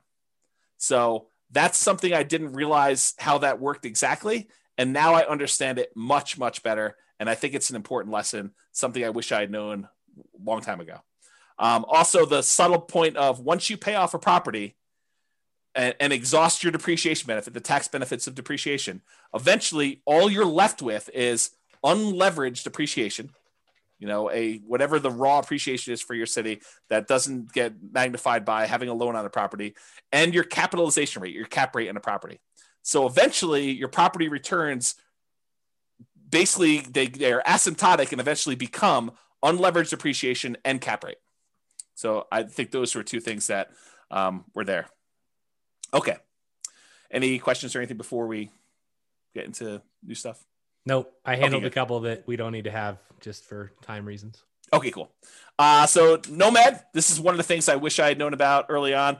I started investing primarily using the BRRRR strategy, buy, rehab, rent, refinance, trying to buy properties where I left very little or no money in a deal. And also buying creatively, like buying subject to or with wrap financing. Those were the two strategies that I primarily was using very early on. And one of the big issues with both the BRRRR strategy and buying creatively is this: poor property selection. You don't get to choose from all the properties available in the MLS when you have to buy it at a deep enough discount where you can buy it, rehab it, rent it out, and refinance it and pull your money out. There's a very limited number of properties where you could do that. And so you end up selecting oftentimes sub-ideal type properties that you wouldn't otherwise pick to be in your portfolio, but the only reason you're picking them to be in your portfolio is because you can buy them at a discount and add them to your portfolio for little or no money. And those do have a cost associated to adding them to your portfolio, because if you wouldn't have added it to your portfolio, maybe there's a reason why you wouldn't have added to your portfolio. And even though you're getting it for free, sometimes free isn't good enough to add it to your portfolio. Okay. So poor property selection. And that also applies to the creative financing ones. If you're trying to go buy a property creatively from a motivated seller, you're doing marketing and you're asking for a seller to call you because they've got some type of real estate challenge that you think you can possibly solve. I think that is a major factor, because not everybody is going to be motivated and allow you to buy their property that way. And so it's also poor property selection. It's really hard to find ideal properties to do that. And that's one of the things I did differently the second time around, is I didn't just buy anything for my portfolio. I was very selective in what I was going to add to it. And those properties, the BRRRR ones and the creative ones, they do not tend to align with the quality properties that we talked about when we said fair price. We talked about buying a great company at a fair price versus buying a fair company at a great price. That's what I'm talking about here. It's another way of me saying this. Another issue that I had with the BRRRR and creative buying properties creatively subject to and wrap financing was living expenses. I had to figure out a way, if I wasn't going to work a job, if I was going to be a real estate entrepreneur and try to generate money from this, was generating living expenses. So I had to do it either with cash flow or these pops by having a tenant buyer live in the property. And then, 2 or 3 or 4 years later, they come out and I get 20, 30, 40K, whatever it was at the time to do that. So that was another challenge of doing it. The second time after I failed and I had to rebuild, I primarily focused on 25% down and then a little bit of Nomad. And so for those of you that are kind of aware of what I'm doing, that's what I primarily did for version 2. Okay. Hey, James. Yes. Knowing that return on equity goes down over time, what do you do about it? Do you try to exchange out properties as time goes on to optimize, or something else? I know you taught a whole class on this. Yeah, it's a little bit beyond the scope of this. There are things you can do. You can actually refinance and change your return on equity calculation to do that. But I do think that adds additional risk, and so it depends on where you are in your kind of like investing career and what you're trying to accomplish as to what the correct answer for that is. I will tell you that your portfolio tends to become slightly less risky over time as your equity position increases. And I think that lower return is a reflection of your reduction in risk because of the less debt that you have. Your kind of like debt to equity ratio, your debt to net worth ratio. And so there's a whole class on some of that as to what that means and why. And I probably should have time to think it through and really give you a much better answer. But that's like off the top of my head while I'm distracted with some other stuff. So why 25% and not 20%? So the short answer is you get a much better interest rate for a 25% down than a 20%. And it's not that much extra down if you've got some resources going there, and it significantly improves your cash flow to do it. So we've done classes before, I think, where we compared 20 to 25% down. The which ones they were escapes me right now, but this is not a new discussion. This kind of 20 versus 25%, we've talked about a lot in various other classes and showed you the numerical differences of why you want to do that. One of them is definitely the financing class, where I show you the difference in interest rate between a 20% down payment for an investor and a 25% down. It is way, way better. Like your cash flow significantly increases because number one, you're borrowing less. And number two, your interest rate is crazy better than doing the 20% down. So that's the short answer for that one too. Okay. So one of the things I wanted to point out, we talked about this idea of the first 100K, the kind of one that, Charlie Munger says is kind of a bitch to get to. And I wanted to show you just very briefly why Nomad can be an amazing way for you to get to that first 100K. So this is you in your second year when you convert that first property you bought to a rental. And you can see that just by holding that property, even with negative cash flow in our marketplace, this is a property that you could have bought 3 months ago in Northern Colorado. It's probably one of the better properties, but it's not like a once in a lifetime type deal. It's like you could have bought 10 of these. So it has negative cash flow on it, has some positive tax benefits, so that the overall cash flow is positive. Appreciation on it was 11,000 or so, and debt pay down was almost $8,000. And so on that particular property, you made about $20-something thousand just by buying this. So that's in year one when you do it. When you do year two, the property made $23,000 in year two and $22,000 for the second property you bought. So between the two of those and the one from the year before, you're at like $68,000 towards your first 100K, which is crazy to think about. That's just you doing 2 Nomad rentals, 3 properties total, 1 you're living in and 2 rentals. And then if you end up getting to year 3, you have 25 from the first one in that year, 23 from the second one in that year, 23 from the third one in that year. And so you had a total of whatever this is, $70,000 plus what you had before. So you're at $141,000 by the end of year 4, 3 years with you as rentals. So you're way over that. Now you did have to contribute, down payments in order to get here. First one could have been 0, but probably 3% down to 5% down for doing some of those. But that's what's powerful about Nomad is it allows you to get these amazing kind of returns on the numbers. And I probably should do a whole class just on this concept of kind of getting to your first 100K, why Nomad is so fast for doing it. But one of the reasons why it's so fast is you're seeing 23% return, 25% return, 30% return on the amount that you invested, on your equity, actually, in this case, because it's a return on equity quadrant when you're doing that. And so I probably need to dive deep and do an entire class on that. But this is the short version as to what I didn't know, whenever it was 20 years ago when I first started. Oh, and here's the overall return on equity on all the properties. So your overall appreciation rate is 12.69. Your overall cash flow is slightly positive. Your overall tax benefits 1.85, and your overall debt pay down 8.83 for a total overall return of just over 20-something% on a return on equity plus R12 quadrant when you're doing that. So that's what's powerful about Nomad is you're getting these super high returns on your money for owning the properties, and that's going to help you there a lot faster. Okay. I think I'm making up some time. I'm halfway through, 36 slides. Focus. When I was running my marathon, Brian was texting me videos of The Rock in the gym saying focus. That's what he was doing when I was doing that on my phone. Focus. My phone is actually named Focus. Really? Should be named like lack of focus, like distraction. No, that's not your phone.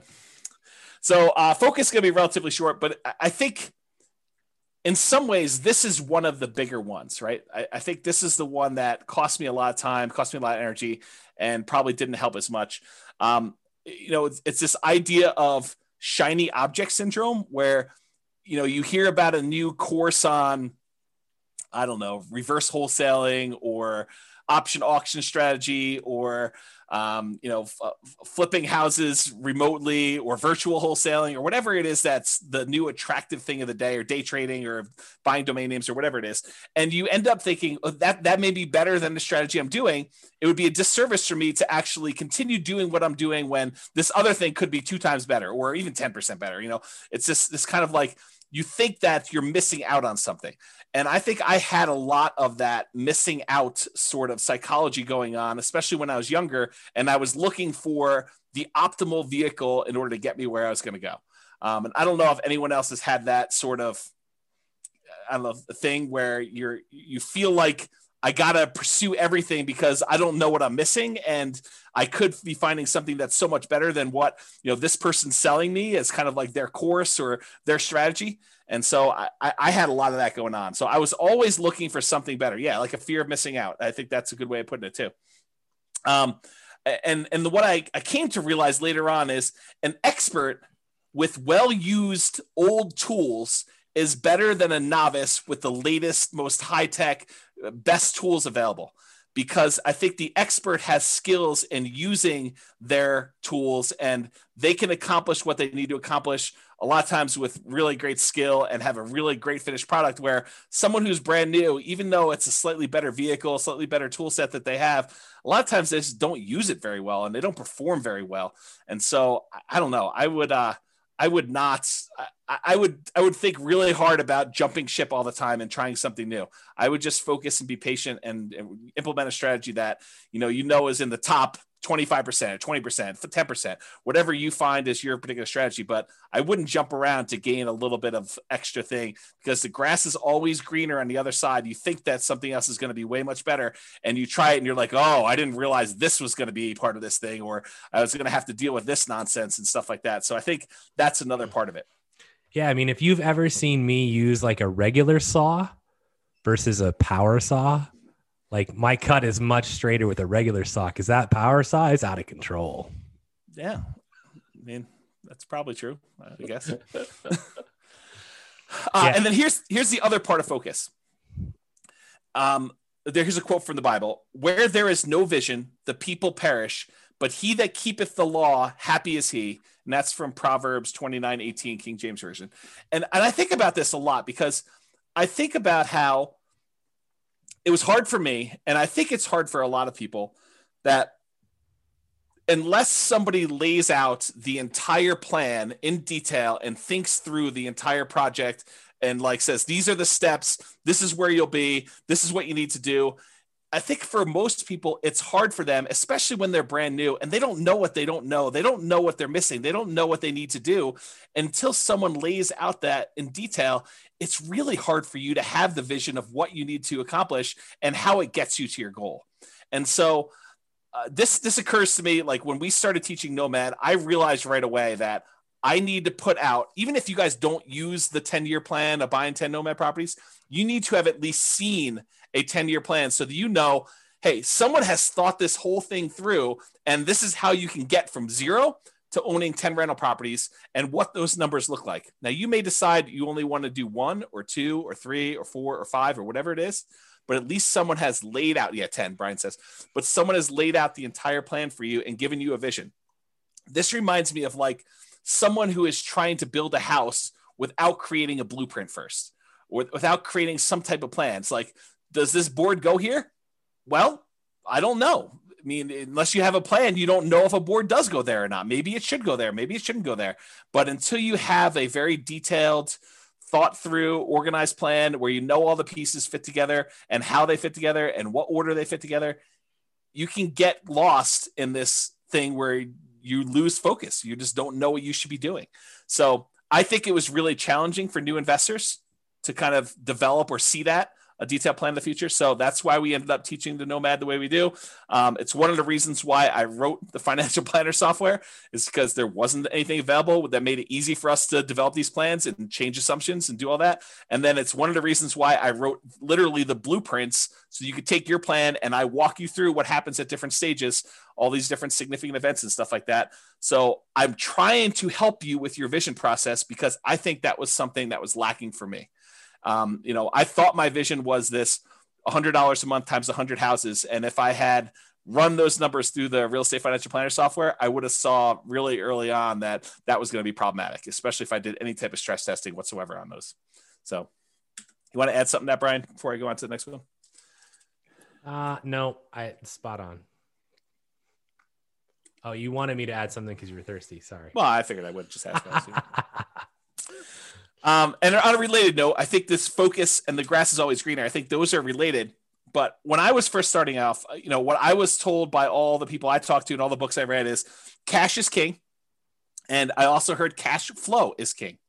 And so it was sort of like this somewhat contradictory advice, but I took cash flow to be king more so than cash. And maybe it was because I could see how I could generate a little bit of cash flow.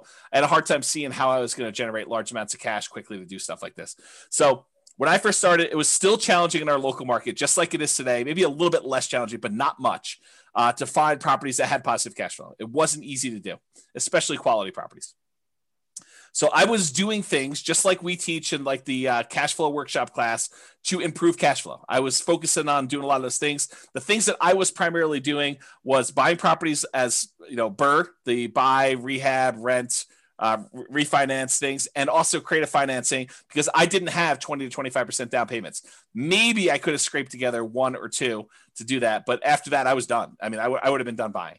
And so that was really hard for me. And I wanted to acquire more than just one property that had $100 a month cash flow. I was trying to do this fast. And I think that was actually one of the things that I probably made a mistake, is I think I was trying to rush financial independence. I was trying to get there really fast, pushing it really, really hard to do that. And it's hard, because I could see why some people might think it's conflicting advice when, Brian and I tell you, you got to work hard, you got to push really hard, you got to do it. But then I just told you that I think I rushed financial independence, but I don't see them as conflicting, because they're definitely both true.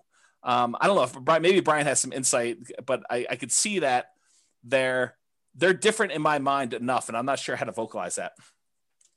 Yeah, I think I think the second part of that is, being smart and not over pressing to like ruin your chances. I think the first part is you have to put in the hard work, right? It's hard work versus don't press so hard and don't take risks that are unnecessary to get you there a little sooner. Realize that from all the other things we've talked about tonight, like it's not a like get rich or get wealthy fast thing, right? Yeah. Once you understand that I'm going to get wealthy over time, I'm going to use real estate as the means to the end for that, and you know why you're doing what you're doing, then I think, I've got to go do a lot of hard work now, right? And, as an example to this, right? Someone asks, with the huge seller's market, houses going thousands above asking price, what is the best way to find a property at a fair price for Nomad, right? And James may have a completely different answer, but my answer is hard work. Freaking every property that comes on the market, analyze it. If it looks decent, go see it. Like, that's literally how you do it. It's just effort. It's like you continue to go until you find what you want and you never give up. Like, that's all that, like, that is literally the entire secret to my existence. Like, that is like the secret to all of my success, is that when people tell me it's not going to work, you're not going to make it, I'm like, whatever, see you when I get there. And then I just put the pedal down. Yeah, I'll answer that question slightly differently. And I think in our market right now, in order to do that, I would say you're not trying to buy 12 properties right now. Although the crazy thing is we could see appreciation and rents increasing for the next decade or more. And I would have made a mistake doing this. But I think if you're just trying to acquire one property, you're buying something that has good long-term economics. I think that's what you're trying to focus on, is buying something of quality that you would want to have in your portfolio 30 years from now. And it's possible that that property will have a dip in the short term, but I think over a very long period of time, if you pick a property of quality that is likely to have really good long-term economics, even if you're paying a small premium today, it's going to be cheap in the long run. And I think that's part of how I look at it now. Yeah. Yeah. So Dan says working hard does not equal rushing. Yeah. And Hunter says, that's actually a super interesting point. Thanks for pointing that out. In many ways, that's how I've interpreted hard work. Right. And it's not about how fast you can get there, right? Like, if you were hiring an employee, would you rather have the person that rushed to get their job done, or would you rather have the person that did their job really well, but they both worked equally hard, but one rushed? Which one do you think has more mistakes, and which one do you think is the long-term employee? That's the person you want to be. Yeah. Yeah. That's definitely some good points about that. I mean, there's a lot of nuance and subtlety to some of this stuff. And I think that, especially since I've identified some, if I can get beyond the emotional attachment I have to some of these points and the kind of like carnage associated with it for me, I think there's some real good lessons for us to continue to repeat in the future for NCRAG. But I think, I just need to work on, I think, getting beyond that. Yeah. Unless there's something else, I'm going to continue on with this slide and then move and stuff. So when I was doing a lot of the BRRRR and creative strategy stuff, we could have found some deals that had good cash flow, that had decent cash flow. The challenge I had was those were really rare. They were like super infrequent of finding ones that were decent cash flow on that. So the challenge I was suffering with was I knew I needed a certain number of properties, 100 properties for me if I was just going to do $100 a month, and I was, and I was going to try to do 10K a month in passive income, or 200 if it was me and my partner, or I need to do $200 per month and have 100 of these. So for me, I had to get to this big number, and I was thinking to myself, if our pace is 1/10 of what it was, because I'm really selective in the properties that I'm buying with these things, it's going to take me forever to get to 100 properties or 200 properties. And that was one of the things I struggled with early on, is this idea of acquisition pace and deal quality. And I think I landed on the side of pace, at least for a period of time. And I think that hurt me. And I think if I had to do it over again, I'm not sure I would do it exactly the same way. I think I would have done more, having done it again a second time. I have done it with quality. I've done it with more quality type stuff than I have than pace and just adding stuff to my portfolio because I could. So that's something to kind of remember. And this is a slide. I won't go into a ton of detail. This was in the cash flow versus appreciation class. And it talks about how markets historically, some of them have had really good appreciation. Some of them have had really good rent appreciation. There are some that have had negative appreciation, but really good rent. And so it's like, this is a breakdown of how many existed for each breakdown of market. And go watch that class, because I did a much better job of explaining that in that class. And this is probably a topic for more conversations. But what I did also want to point out is just because a market had great appreciation in the past and great rent appreciation in the past does not mean in any way that that is going to continue in the future. I think that you need to understand what is driving some of these things and try to look into the future as best you can, because it's really hard to do, and try to say, do I think that this is going to be a property that over a very long period of time is going to have very positive economic kind of like perspective, or a very good economic benefits of owning for a long time? Short term, it's really hard to predict. Long term, it's really hard to predict. But I think that's part of what you're trying to do, is trying to evaluate, where this will be at some point long in the future. And on that note, do you want to say something, Brian? Speaking of reserves, do you have a tool or chart evaluating the portfolio risk? That's a question. Yes. So in the Real Estate Financial Planner, there's probably 2 or 3 really good charts for risk evaluation. One of them is debt to net worth. The other one is a new chart. I'm not sure if you even gotten an email on it yet. It's liquidity, or account balances to debt. I think that's the other chart. So it shows you a measure of like how liquid you are in your account balances compared to your debt load. And then another one is the number of months of reserves for your entire portfolio. It adds up all the expenses on all of your properties, including rentals and owner occupants. It adds up all the expenses you have programmed in there for your personal like living expenses. And it tells you how many months you have of reserves for all those things for the entire portfolio. And you can see your kind of like reserve balance over the course of 40 years or 60 years or whatever you're running there. And I think that's another interesting metric. And there's more coming. Okay. Past is not equal to future. So, we talked about this idea about appreciation in the past does not mean appreciation is going to be in the future. Cash flow in the past does not mean it's going to be cash flow in the future. Just because a market has done well doesn't mean it will do well for you in the future. Just because a market has done poorly in the past doesn't mean it won't do well in the future. You need to try to understand the why behind it, which is really difficult to do, especially with unprecedented times. And we're not really sure like what's going to be the major factor in things and how those are all going to play out, but you have to do the best you can. And you may still be wrong. And I think that was a major thing that I had a problem with early on, is I had a fear of being wrong. And I think that still comes up today. I think that's part of the ego thing, right? Like being wrong and a feeling like I should have known. And I think that's definitely an issue I have going forward. But, maybe you're better at that than I am. I think the goal is to buy something with long-term positive prospects. Try to put the odds in your favor. Doesn't mean that you're not going to make mistakes. Doesn't mean that you're not going to fail. But I think trying to put odds in your favor and making reasonable size bets. Don't bet the farm because it's 51% in your favor.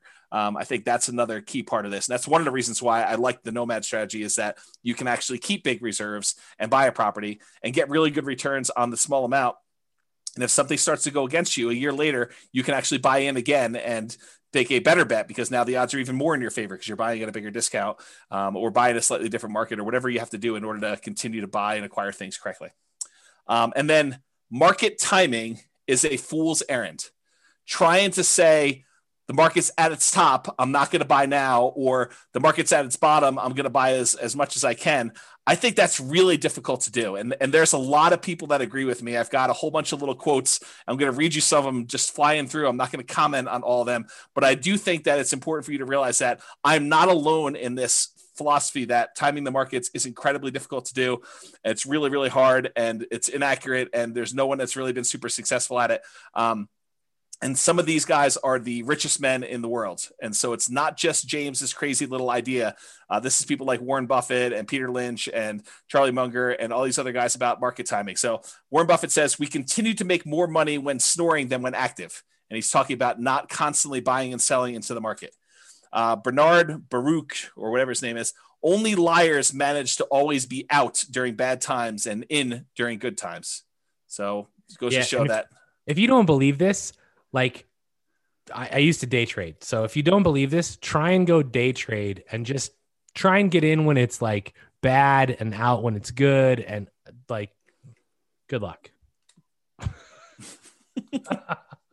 I mean, it's just, no one can do it. Like, you might do it consistently for 6 months, but can you do it consistently for 20 years? Yeah. The answer is probably not. Here's Peter Lynch. Far more money has been lost by investors preparing for corrections or trying to anticipate corrections than has been lost in corrections themselves. That's Peter Lynch. Benjamin Graham, who's Warren Buffett's mentor, says, in the financial markets, hindsight is forever 2020, but foresight is legally blind. And thus, for most investors, market timing is a practical and emotional impossibility. Yeah. Another Peter Lynch things. I can't recall ever once having seen the name of a market timer on Forbes' annual list of the richest people in the world. If it were truly possible to predict corrections, you'd think somebody would have made billions by doing it. Good point. Daniel Kahneman says the average investor's return is significantly lower than market indices due primarily to market timing, them trying to time the market. And we've discussed that before in class. I've shown stats on like, hey, people tend to get out too early and they don't hold, and then they try to buy back in and it's already higher and they end up losing the entire game. Totally agree. John Bogle, the inventor of index funds, basically says the idea that a bell rings to signal when investors should get into or out of the stock market is simply not credible. After nearly 50 years in this business, I do not know of anybody who has done it successfully and consistently. I don't even know anybody who knows anybody who has done it successfully and consistently. Yet market timing appears to be increasingly embraced by mutual fund investors and the professional managers of fund portfolios alike. And I think that applies to the real estate market as well. Here's another Warren Buffett quote. We've long felt that the only value of stock forecasting is to make fortune tellers look good.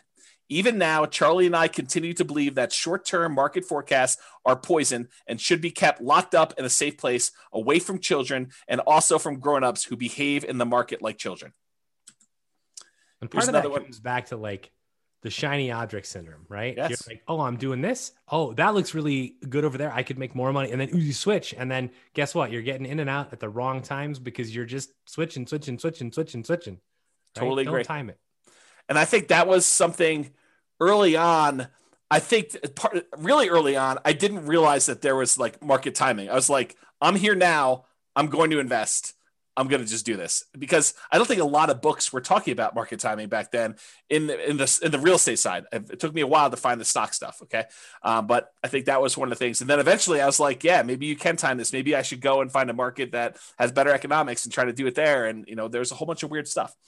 Alan Abelson says, do you know what investing for the long run but listening to market news every day is like? It's like a man walking up a big hill with a yo-yo and keeping his eyes fixed on the yo-yo instead of the hill.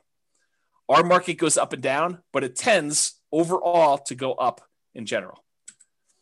Henry Earl Singleton says, I don't believe all this nonsense about market timing. Just buy good value, and when the market is ready, that value will be recognized. I think that's the concept we're looking for here, is buying something of quality.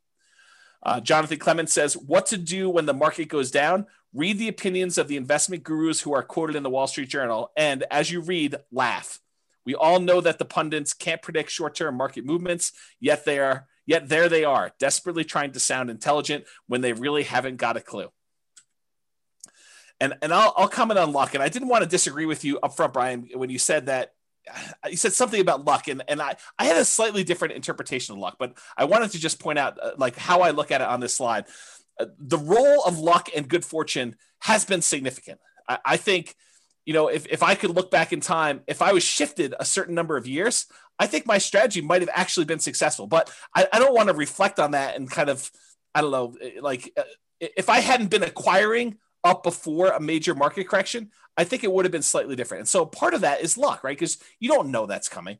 So I should have been more prepared and like looking back and saying, okay, what could I have done differently? Even if I had picked a bad time in the marketplace, I should have been more prepared personally, mentally, financially, definitely emotionally, for an inevitable bad luck and bad fortune, kind of like a stoicism sort of philosophy of, this is going to happen, guys. I mean, market corrections they're going to happen. Portfolio values are going to go down. Rents are going to go down. You're going to have unrealistically high expenses on a property or 2 or 5 or 10. You're going to lose your job. Someone's going to get sick. I mean, these things are almost inevitable. And if you don't have them happen to you, I do think that's partly luck. I think that it just, you were one of the few that didn't have a major health event or a major loss of a job or a market correction during the time when you had that in your portfolio. And so I think going in here thinking that that's not going to happen to you, that you're going to invest and the market's not going to correct, I think that's folly. I think that you should mentally, physically, financially, emotionally prepare for having that sort of correction and thinking it through as to what that looks like and what can you do about it. Being smart, in my opinion, is planning for these things, whether they happen or not. If you don't have them, you're lucky that they didn't happen for you, not that you were lucky that things went well for you. I don't know. That's sort of how I look at it. And I'll point out like two more points that I don't know if Brian wants to comment on some of this. Even amazing businesses become distressed. That's largely what the value investing community is talking about. They talk about waiting for great businesses to have some type of temporary setback and buying in at those times. So even if we have this great real estate business, you can expect at some point that it's going to experience, at least at some level, some distress.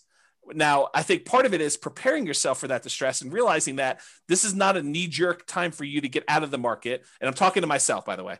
This is not a knee-jerk time for you to get out of the market and, for you to not be prepared to kind of weather the storm. I think that that's the time for you in some ways to double down and buy in, or at least kind of like prepare yourself for that period of time that you have to do that. So we are off. The final thing I'll say about this, and I'll let Brian kind of comment. We're often making decisions with incomplete information and subjective, very personal biases. So we believe certain things about what's going to happen, how it's going to happen, and stuff like that. I think they're very subjective. I think they're very personal to us, and they could be based on historical experience. They could be based on you not knowing. I mean, they could be based on just things you've heard, how you were raised, all that other stuff. But we're never going to have a complete 100% view of everything that's going to happen, everything that has happened, everything that could have an impact. And so you have to get good at making decisions in partial darkness. I don't know, Brian, do you want to comment on some of that? Yeah, I don't know what your disagreement with my definition of luck was. I think you just said something like, you weren't lucky or something like that. And I think that everybody has some aspect of luck, right? Maybe it was when we have to go rewind it if we're going to do that. But it was something about how you just happened to be investing during a time when everything has gone really, really well so far for you. And I think you're planning for a rainy day, but if you had started at a different time, it might not look exactly the same. Maybe that's what it was. I don't think it would look exactly the same. I think I was in a position where had I even started in 2007, which, Dan even makes a comment, right? In here, the advantage of real estate as compared to stock is that you're dealing with a real tangible asset. A big chunk of my portfolio was bought just before the 2007 burst. It never affected us because rents were coming in and we weren't selling the properties, right? So they had enough, I assume, in reserves to cover whatever was happening. And obviously in depth about my situation, but my guess is that if I had bought a bunch of properties in 2007, I would still be okay, right? But I think there are definitely events. And I think this is the hard part about life, right? So in poker, you could be holding kings and I could be holding aces, and we could literally turn our cards up. I would shove my entire, pot in, my entire bankroll in every single time against you. Because I would win. And I would win every single time. Right. And I'm an 81% favorite, roughly. It's 80 point something, but I'm an 81% favorite. And what poker players and what investors and what I think people in real life don't realize is that odds are odds based on an infinite amount of time. And so literally for my entire lifespan, it is possible that James just every single time his kings beat my aces. And this happened at the poker table as well. But it's you literally see this. And so this is what makes investing or poker playing or anything really difficult, because if I go to the poker room for a year in a row and every time I make the right decision, I get not rewarded and James wins all the money. Yeah. And I'm like, I'm making the right decision. And it turns out I could be the best poker player in the world, which I am not by a long shot. Right. But I could be, but I would never actually realize it or have any physical evidence to show me this. Yep. And so I may be the best real estate investor in the world and I invest at perhaps the wrong time. And then I get totally hosed by the market or some exterior factor. And then I just quit. And I never actually become to realize. And the problem is, even in my lifetime, I may not realize it because it's based on an infinite amount of time. Right. And this is what becomes a real just mess with your mind in poker, because you're like, then you start going, am I making the right decisions? If I'm making the right decisions, why am I not winning? And then you start changing what were great decisions into subpar decisions. And now you're making subpar decisions and you continue to lose and you make even worse decisions. And it's just downward spiral. And this breaks more poker players and more investors than you care to imagine. Yeah. So even in real estate, like looking back at what happened in the past, you don't know what was the right decision a lot of times. And you don't know what were the things that led to your demise. And so you can look back and think to yourself, okay, I thought this was correct. Should I repeat this in the future? Should I do this again? Or is that the wrong thing to be doing? And that's what caused me to fail last time. And it's really hard because you could have done the right thing and that still could have been the cause of your demise. And so that's what's really hard. Yeah. And A. Lester Buck III just posted about ergodicity. Yeah, which I know is, near and dear. And I still have that in my inbox to watch that video from like a year ago. I'll get to it. But the actual path can wipe you out, even if you're making the good bet. That's right. This is where, if you read any of, Malcolm Gladwell's books, it's like, who are the great hockey players? It's the people that got lucky and were born in a certain freaking month. Right. I mean, it's part of that is luck. Why is Bill Gates where he is? It's because he was born at a certain period of time, had a certain opportunity, was at a certain location that had a computer in their school, and that was everything. Right? I mean, there's other things that go into it, but without that, it probably doesn't happen, even if you had everything else. Right. And I mean, and so to back that up, there's also a literal shit ton of hard work, right? Yes. It's not just he happened to be in the right place at the right time, because there were lots of people that were in that exact same age, exact same location, and didn't do what he did. That's what made him different? He worked really freaking hard, and I can attest to this from having seen him work. Yeah. So, nomads have the good fortune of being in America with our mortgage rules. Jason says, "Suck out for the win." Yes, James definitely has a good luck in the poker realm. So. Would you recommend for someone just getting started, is it worth putting the first couple of properties in an LLC or just use an umbrella policy? So all the LLC and asset protection classes are posted. So go watch those. That is a 15-hour answer. Yeah, there's literally 7 hours of stuff on there. Just two classes from Brian and one class from me. Yeah. And the short answer is maybe. So deeper understanding of income and expenses, really understanding the economics of income and expenses on your property. I think that was something I was missing. I had much more of a macro view than a micro view of a lot of that. What actually impacts and affects your income? What impacts and affects your expenses on a property? Can you do things to help rent go up? Can you keep expenses down? And this is largely that whole capital expenses class Brian taught. Take that and expand it out to other areas besides capital expenses. And you sort of understand where I'm coming from with this. Is Brian does a ridiculously amazing job spending 2 hours going in and showing you why capital expenses can kill you if you're buying the wrong types of properties and how all that plays out. But realize that's just one field on the spreadsheet. And you really need to have that level of thinking for all the other areas of the spreadsheet as well. And thinking about things that you have control over, things you don't, and what can you do about it and how that all works out. The capital expenses happens to be one of the big downsides of that initial, buy, rehab, rent, refi type of strategy, and buying creatively, because you have very little control over what properties you get. And sometimes you're taking on, risks that they're hidden beyond the spreadsheet. They're not just clear as day on the surface of the spreadsheet. So just realize that was one of the challenges I had personally. And then I think finally, sharpen the saw. I think this is the last one. Constant improvements. So you're never done learning.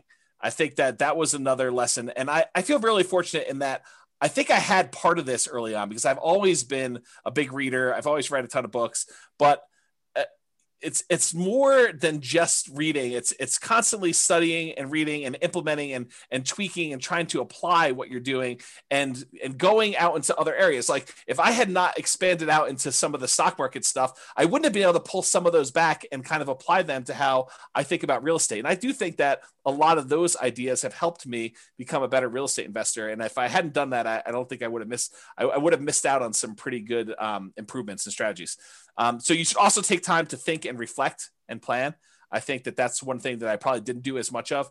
I would read a lot, but I wouldn't take time to actually process and implement. And I think Brian has been critical of that before. And I think it's fair. It's a fair criticism that, I'll read 50 plus books a year, but he's like, well, did you implement the last book you read? Did you take time to think about that and do that?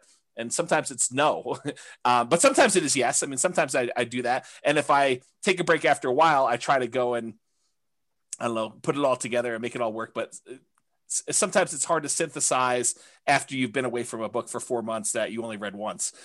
So it's a fair criticism and one that I think I should do better on even in the future, but I definitely didn't do nearly as much of that in the past. And then related to this is test your assumptions. You have an assumption about how things work or why things the way that they are. And I think you need to ask yourself, is that really true? Is that a true assumption? Or is it just been that way for 80% of the time and I haven't seen the other 20% yet? And what if the opposite were true? Or what if that was not true? And think about what that might look like and say, that's really problematic for me. That would be devastating for my portfolio, devastating for my plan, and make appropriate plans for that, to think things through like that. So I can still make mistakes. I do all the time. I'm still working on that. I hope you guys are as well. And Charlie Munger says, in my whole life, I have known no wise people over a broad subject matter area who didn't read all the time. None. Zero. You'd be amazed at how much Warren reads and at how much I read. My children laugh at me. They think I'm a book with a couple of legs sticking out. So that's a quote from Charlie Munger. The compulsion to push and achieve. I think this was a mistake of mine too. I was ultra competitive and driven and going for speed. I think that I was really pushing hard early on. Not sure I completely understood or understand even now work-life balance. And so that's just something to be aware of and something I could do better at. Definitely, I was way worse when I was younger. Now I think I've made some progress, but not nearly. I still don't think it's nearly good enough. In fact, it wasn't until like about this time last year when I actually started taking off a single day a week, one day, and now it's Sundays. So, and I think that's what people maybe don't understand, right? Is that it's whether it's real estate or Amazon or whatever it is that we're into, like it's not, oh yeah, I went to work from, 9 a.m. and I quit at 4. And like I don't need to do that. Right. But if I'm going to do something, I'm going to do it really well. And I'm very selective about the things I choose to do, but when I select one, I'm going to kill it. And I think that's it's on my goals to start, trying to take at least one day off a week as well. Yeah. Right. And it's because I enjoy what I do. Right. It's not like I feel forced to do it most of the time. There are definitely some of those days, but you want to do it. So yeah. Jason's next book, How to Half-Ass Your Way to Wealth. Yeah. It's called Nomad.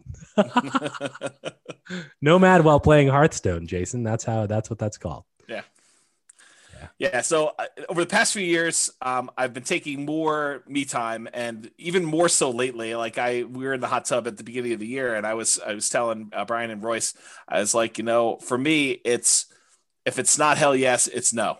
And I'm being much more selective about who I decide to work with. I'm being much more selective about projects I take on. I'm definitely giving myself a lot more downtime and trying to work on health, mental health, and physical stuff, despite looks to the contrary from my COVID-20 that I put on since COVID started. But I think those are things that I did not know early on that I'm definitely making some better improvements with.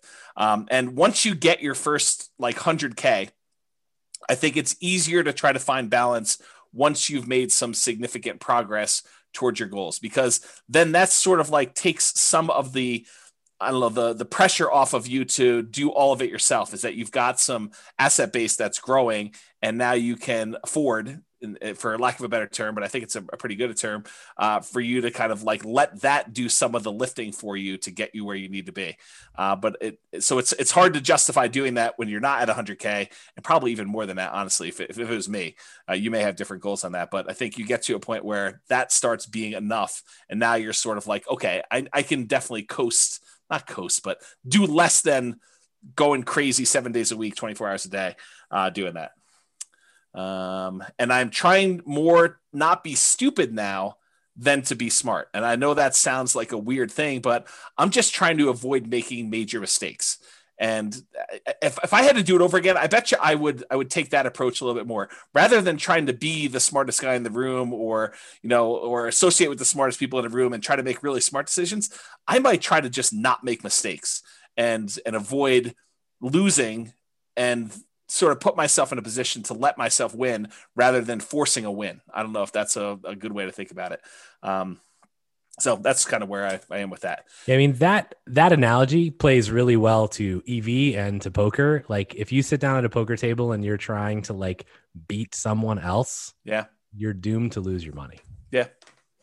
And I think early on, I was more of a I'll beat you sort of personality. Like I cannot overstate how competitive I was as a younger guy. Like, imagine someone just ridiculously competitive. And I'll just doesn't take a lot of does take a lot of thinking for me. Yeah, for you, I agree with it, and I think I see a lot of myself in the competitiveness with you. But like, this is how competitive I was. My brother skipped a grade in like first grade, and because my brother was having some challenges, just socially more fitting in than anything else in elementary school. By the time I was ready to go into first grade, they wanted to skip me a grade in elementary school too. My parents said no. So my brother held this over me for 10 years. Every time we'd get report cards and we'd compare them and say, I got, 6 A's and, an A minus, and you got, whatever it was, he'd be like, yeah, but I skipped a grade. So this is like every day, homework, all sorts of stuff. So I actually pushed really hard to skip grades in high school. That's how competitive I was. I pushed to try to skip grades in high school so that I could actually catch up with my brother. That's like how ridiculously competitive I was. So kind of give you an idea of what that looked like. And not that I'm encouraging that, because I've totally gone the other direction where I'm just trying to so Brian, you own chess. I'm not even going to play you because I don't even want to start the competition with playing chess. So I concede. It's all you. You own the chess space. So that's sort of what it is. So, yeah. All right. So the last slide is final thought. And this literally is the last slide. Everyone wants to know if you skipped a grade. I did. Multiple. Yes. I started college at 15. So that's how I did it. But yes, like really crazy, ultra competitive to do that. All right. So final thoughts. One thing that came up while I was preparing for class, what things did I happen to get right in the beginning that I still feel are true today? That's sort of like the opposite of what do I wish I knew when I started? It was sort of like, well, what things still are true today that were true back then? That could probably be a whole different class. I didn't write that down, but I thought that was an interesting kind of like side note that occurred to me while I was doing this. All right. Only 11 minutes over. So far. Any final questions? So I got lots of comments. Oh, okay. So I think, on the reading thing,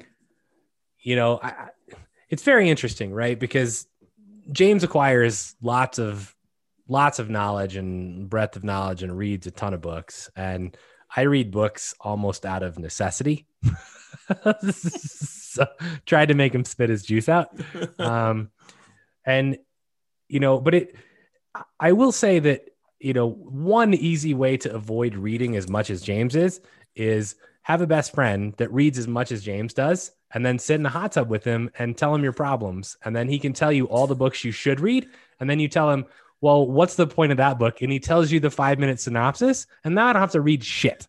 Right. It's amazing. I mean, you speak the truth, because I think you're 100% correct. If you've got someone else who's reading 50 to 100 books a year and they have decent retention and they're relatively good at oh, I recognize that particular issue you're having. Let me tell you about 4 different resources for that. And here's what they say about them. I don't know. That's super helpful, I think. I wish someone was like that for me. I mean, I wish I had someone that could read 50 to 100 books. I would have to read like 500 books a year. Right. Yeah. Because I would first have to read every book you've ever read, and then I would have to read 500 more a year in order to have a breadth wide enough to like be useful. Yeah. So that's crazy. But yeah, I mean, you know, and I think really, I mean, I say that somewhat in jest, but I mean, James is an amazing resource, like not just for real estate stuff, but I mean, he's just an amazing best friend and amazing resource in general. But I think my overall point in that is you need to surround yourself with people like that.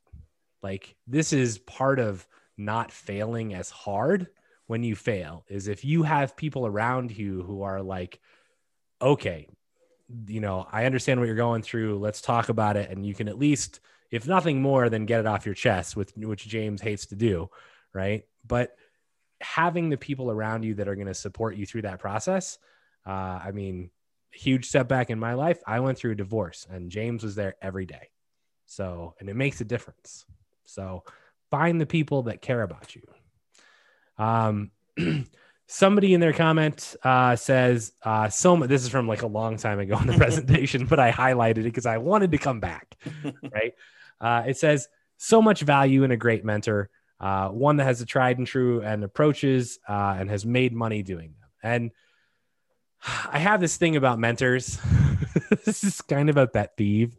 You know, when we used to teach live classes, you know, people would come up after and be like, hey, Brian, will you be my mentor? And I'm like, who are you? And it's like, so I think there are great advantages to having an amazing mentor, but if you as their mentee are not delivering value back to them, then you need to reevaluate your relationship. So I think that is the one point I want to make on that, is that you should be delivering value both ways. And sometimes that seems hard because you might be like, well, if James is going to be my mentor in real estate, how in the hell would I deliver any value to him? Well, there's a lot of ways you can deliver value, right? I mean, James is amazing at lots of things, but James needs advice on other stuff too. So, you know, James needs to share stuff, you know, every once in a while, you know, in a hot tub once a year or something. I don't know. But, you know, I think I look back to when I met James and I sought James out because I had basically heard that, you know, James is the person I needed to talk to. And, you know, he talks really fast. And I was like, great, because I listen really fast. So let's go. And so I met him and we ended up sitting down and talking for a while. But, you know, some of the first conversations we had, like I went to him to find out what to do for real estate investing, but he very quickly learned that he could turn to me to bounce his business ideas off of. Right. And so we would go on hikes and spend 3 hours talking about what his business strategy was. And that wasn't an expected thing, right? Honestly, I was just looking for like, okay, who's the best freaking resource for me right now because I want to do this. Right. And it turns out, well, for me to actually get what I needed, I had to deliver value back.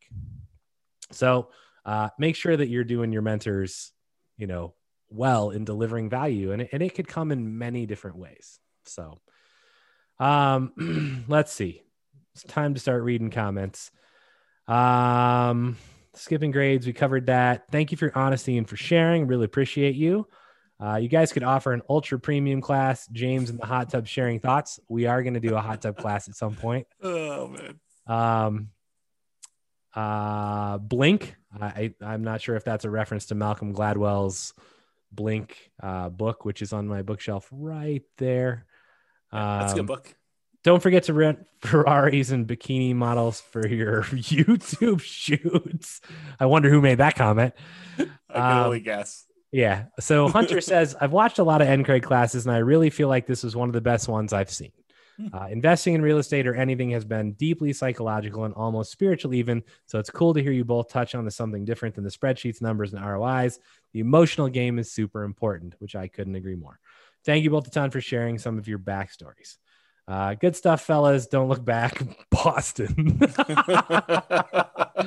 Brian, that was a great point about the mentees. Amazing class from Nick. Thank you, James. Thanks, Brian. This is definitely one of the best classes I've seen from you, which I said at the beginning probably is going to be that way. I put a couple suggestions on the website from Dan. Still works. Thanks, Dan.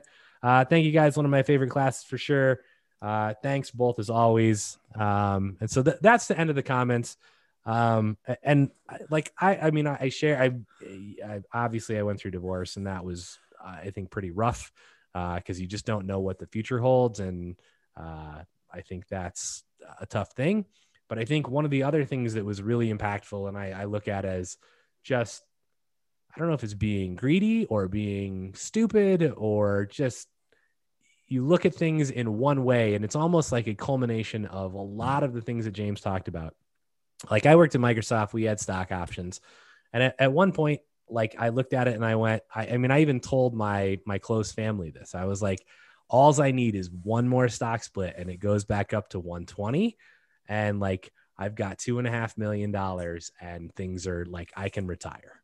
Right. And it was like, and then it was like about at 120, and then it plummeted to 30. Right. And you watch what you thought in 2 years would be $2.5 million turn into dust. And I can tell you that was horrific. And like, you're like, okay, well, how do I deal with this? And it's like one of the things I lost a lot of sleep, much like James did, because for me, that was like, I had pushed really hard. Right. And it was like all of that reward was suddenly gone. And so how do you deal with that? I mean, it's very difficult to come to terms with. It's very like hard to understand, like, okay, is that 10 years or 20 years for me to get back to where I was? Will it ever happen? Like, you have no idea. And in some form, you lose your self-confidence. Yep. You continue obviously to work, but you're like, man, like, what an idiot. I should have, like, when it hit $1 million, I should have just sold it. Like, what was I thinking? I was 25. Yep. Like, what could I have done and invested $1 million in at 25? Like, WTF. Right. So, and Jason says, hey, is that why you don't invest in stocks now? And the answer is no. I think my answer for that is, like, I have zero control over the stock market.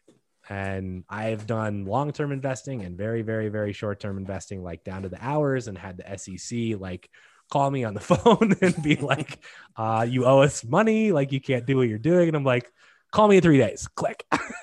So, I think, that part of it is I can control a lot more of the real estate that I invest in a much more detailed way. And it's, for me, it became put all of my eggs in one basket that I deeply understand and watch that basket very closely. Yeah. And it's not like I don't have other sources of income, right? I mean, we obviously have an Amazon e-commerce business that does really well, but it's, over time I develop multiple sources of income. So, and I think that's prudent for every single one of you. Every time you buy a house, it's another stream of income. So, continue to do that. So, Carlos says, thank you so much. Best class ever. Thanks a lot for sharing your experience. Jason says, makes sense. Thank you. And then great advice as always. Thank you so much. So I don't know that I have anything else except get out there and buy some houses and work your ass off and get wealthy slowly.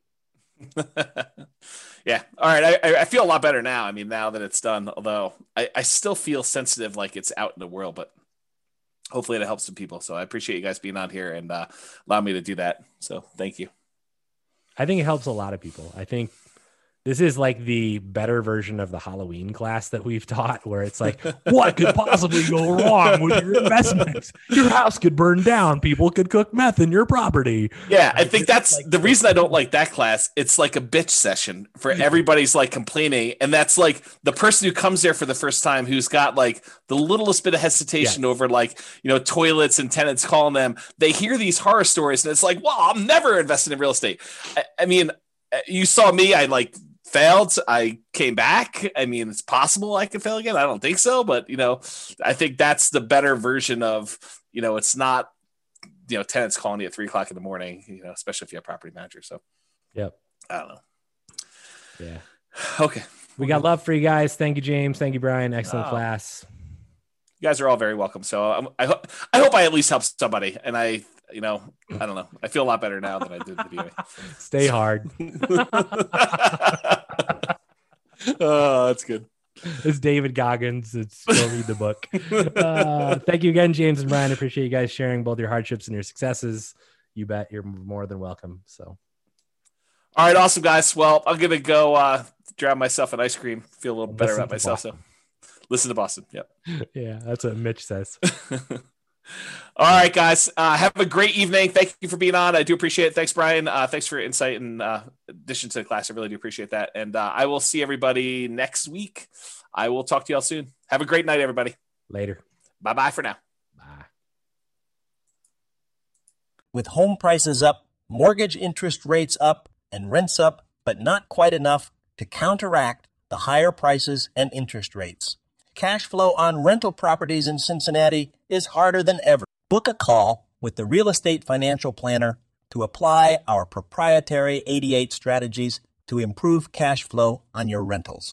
See the show notes for a link to schedule your call and improve your cash flow today. If you're a real estate agent, lender, or professional in Cincinnati that wants to help our real estate investor listeners, consider reaching out to learn about collaboration opportunities with this podcast. We'd love to add more value to our listeners by having you assist our investors buy, sell, and finance their real estate investments. See the show notes to schedule a call to discuss collaboration opportunities.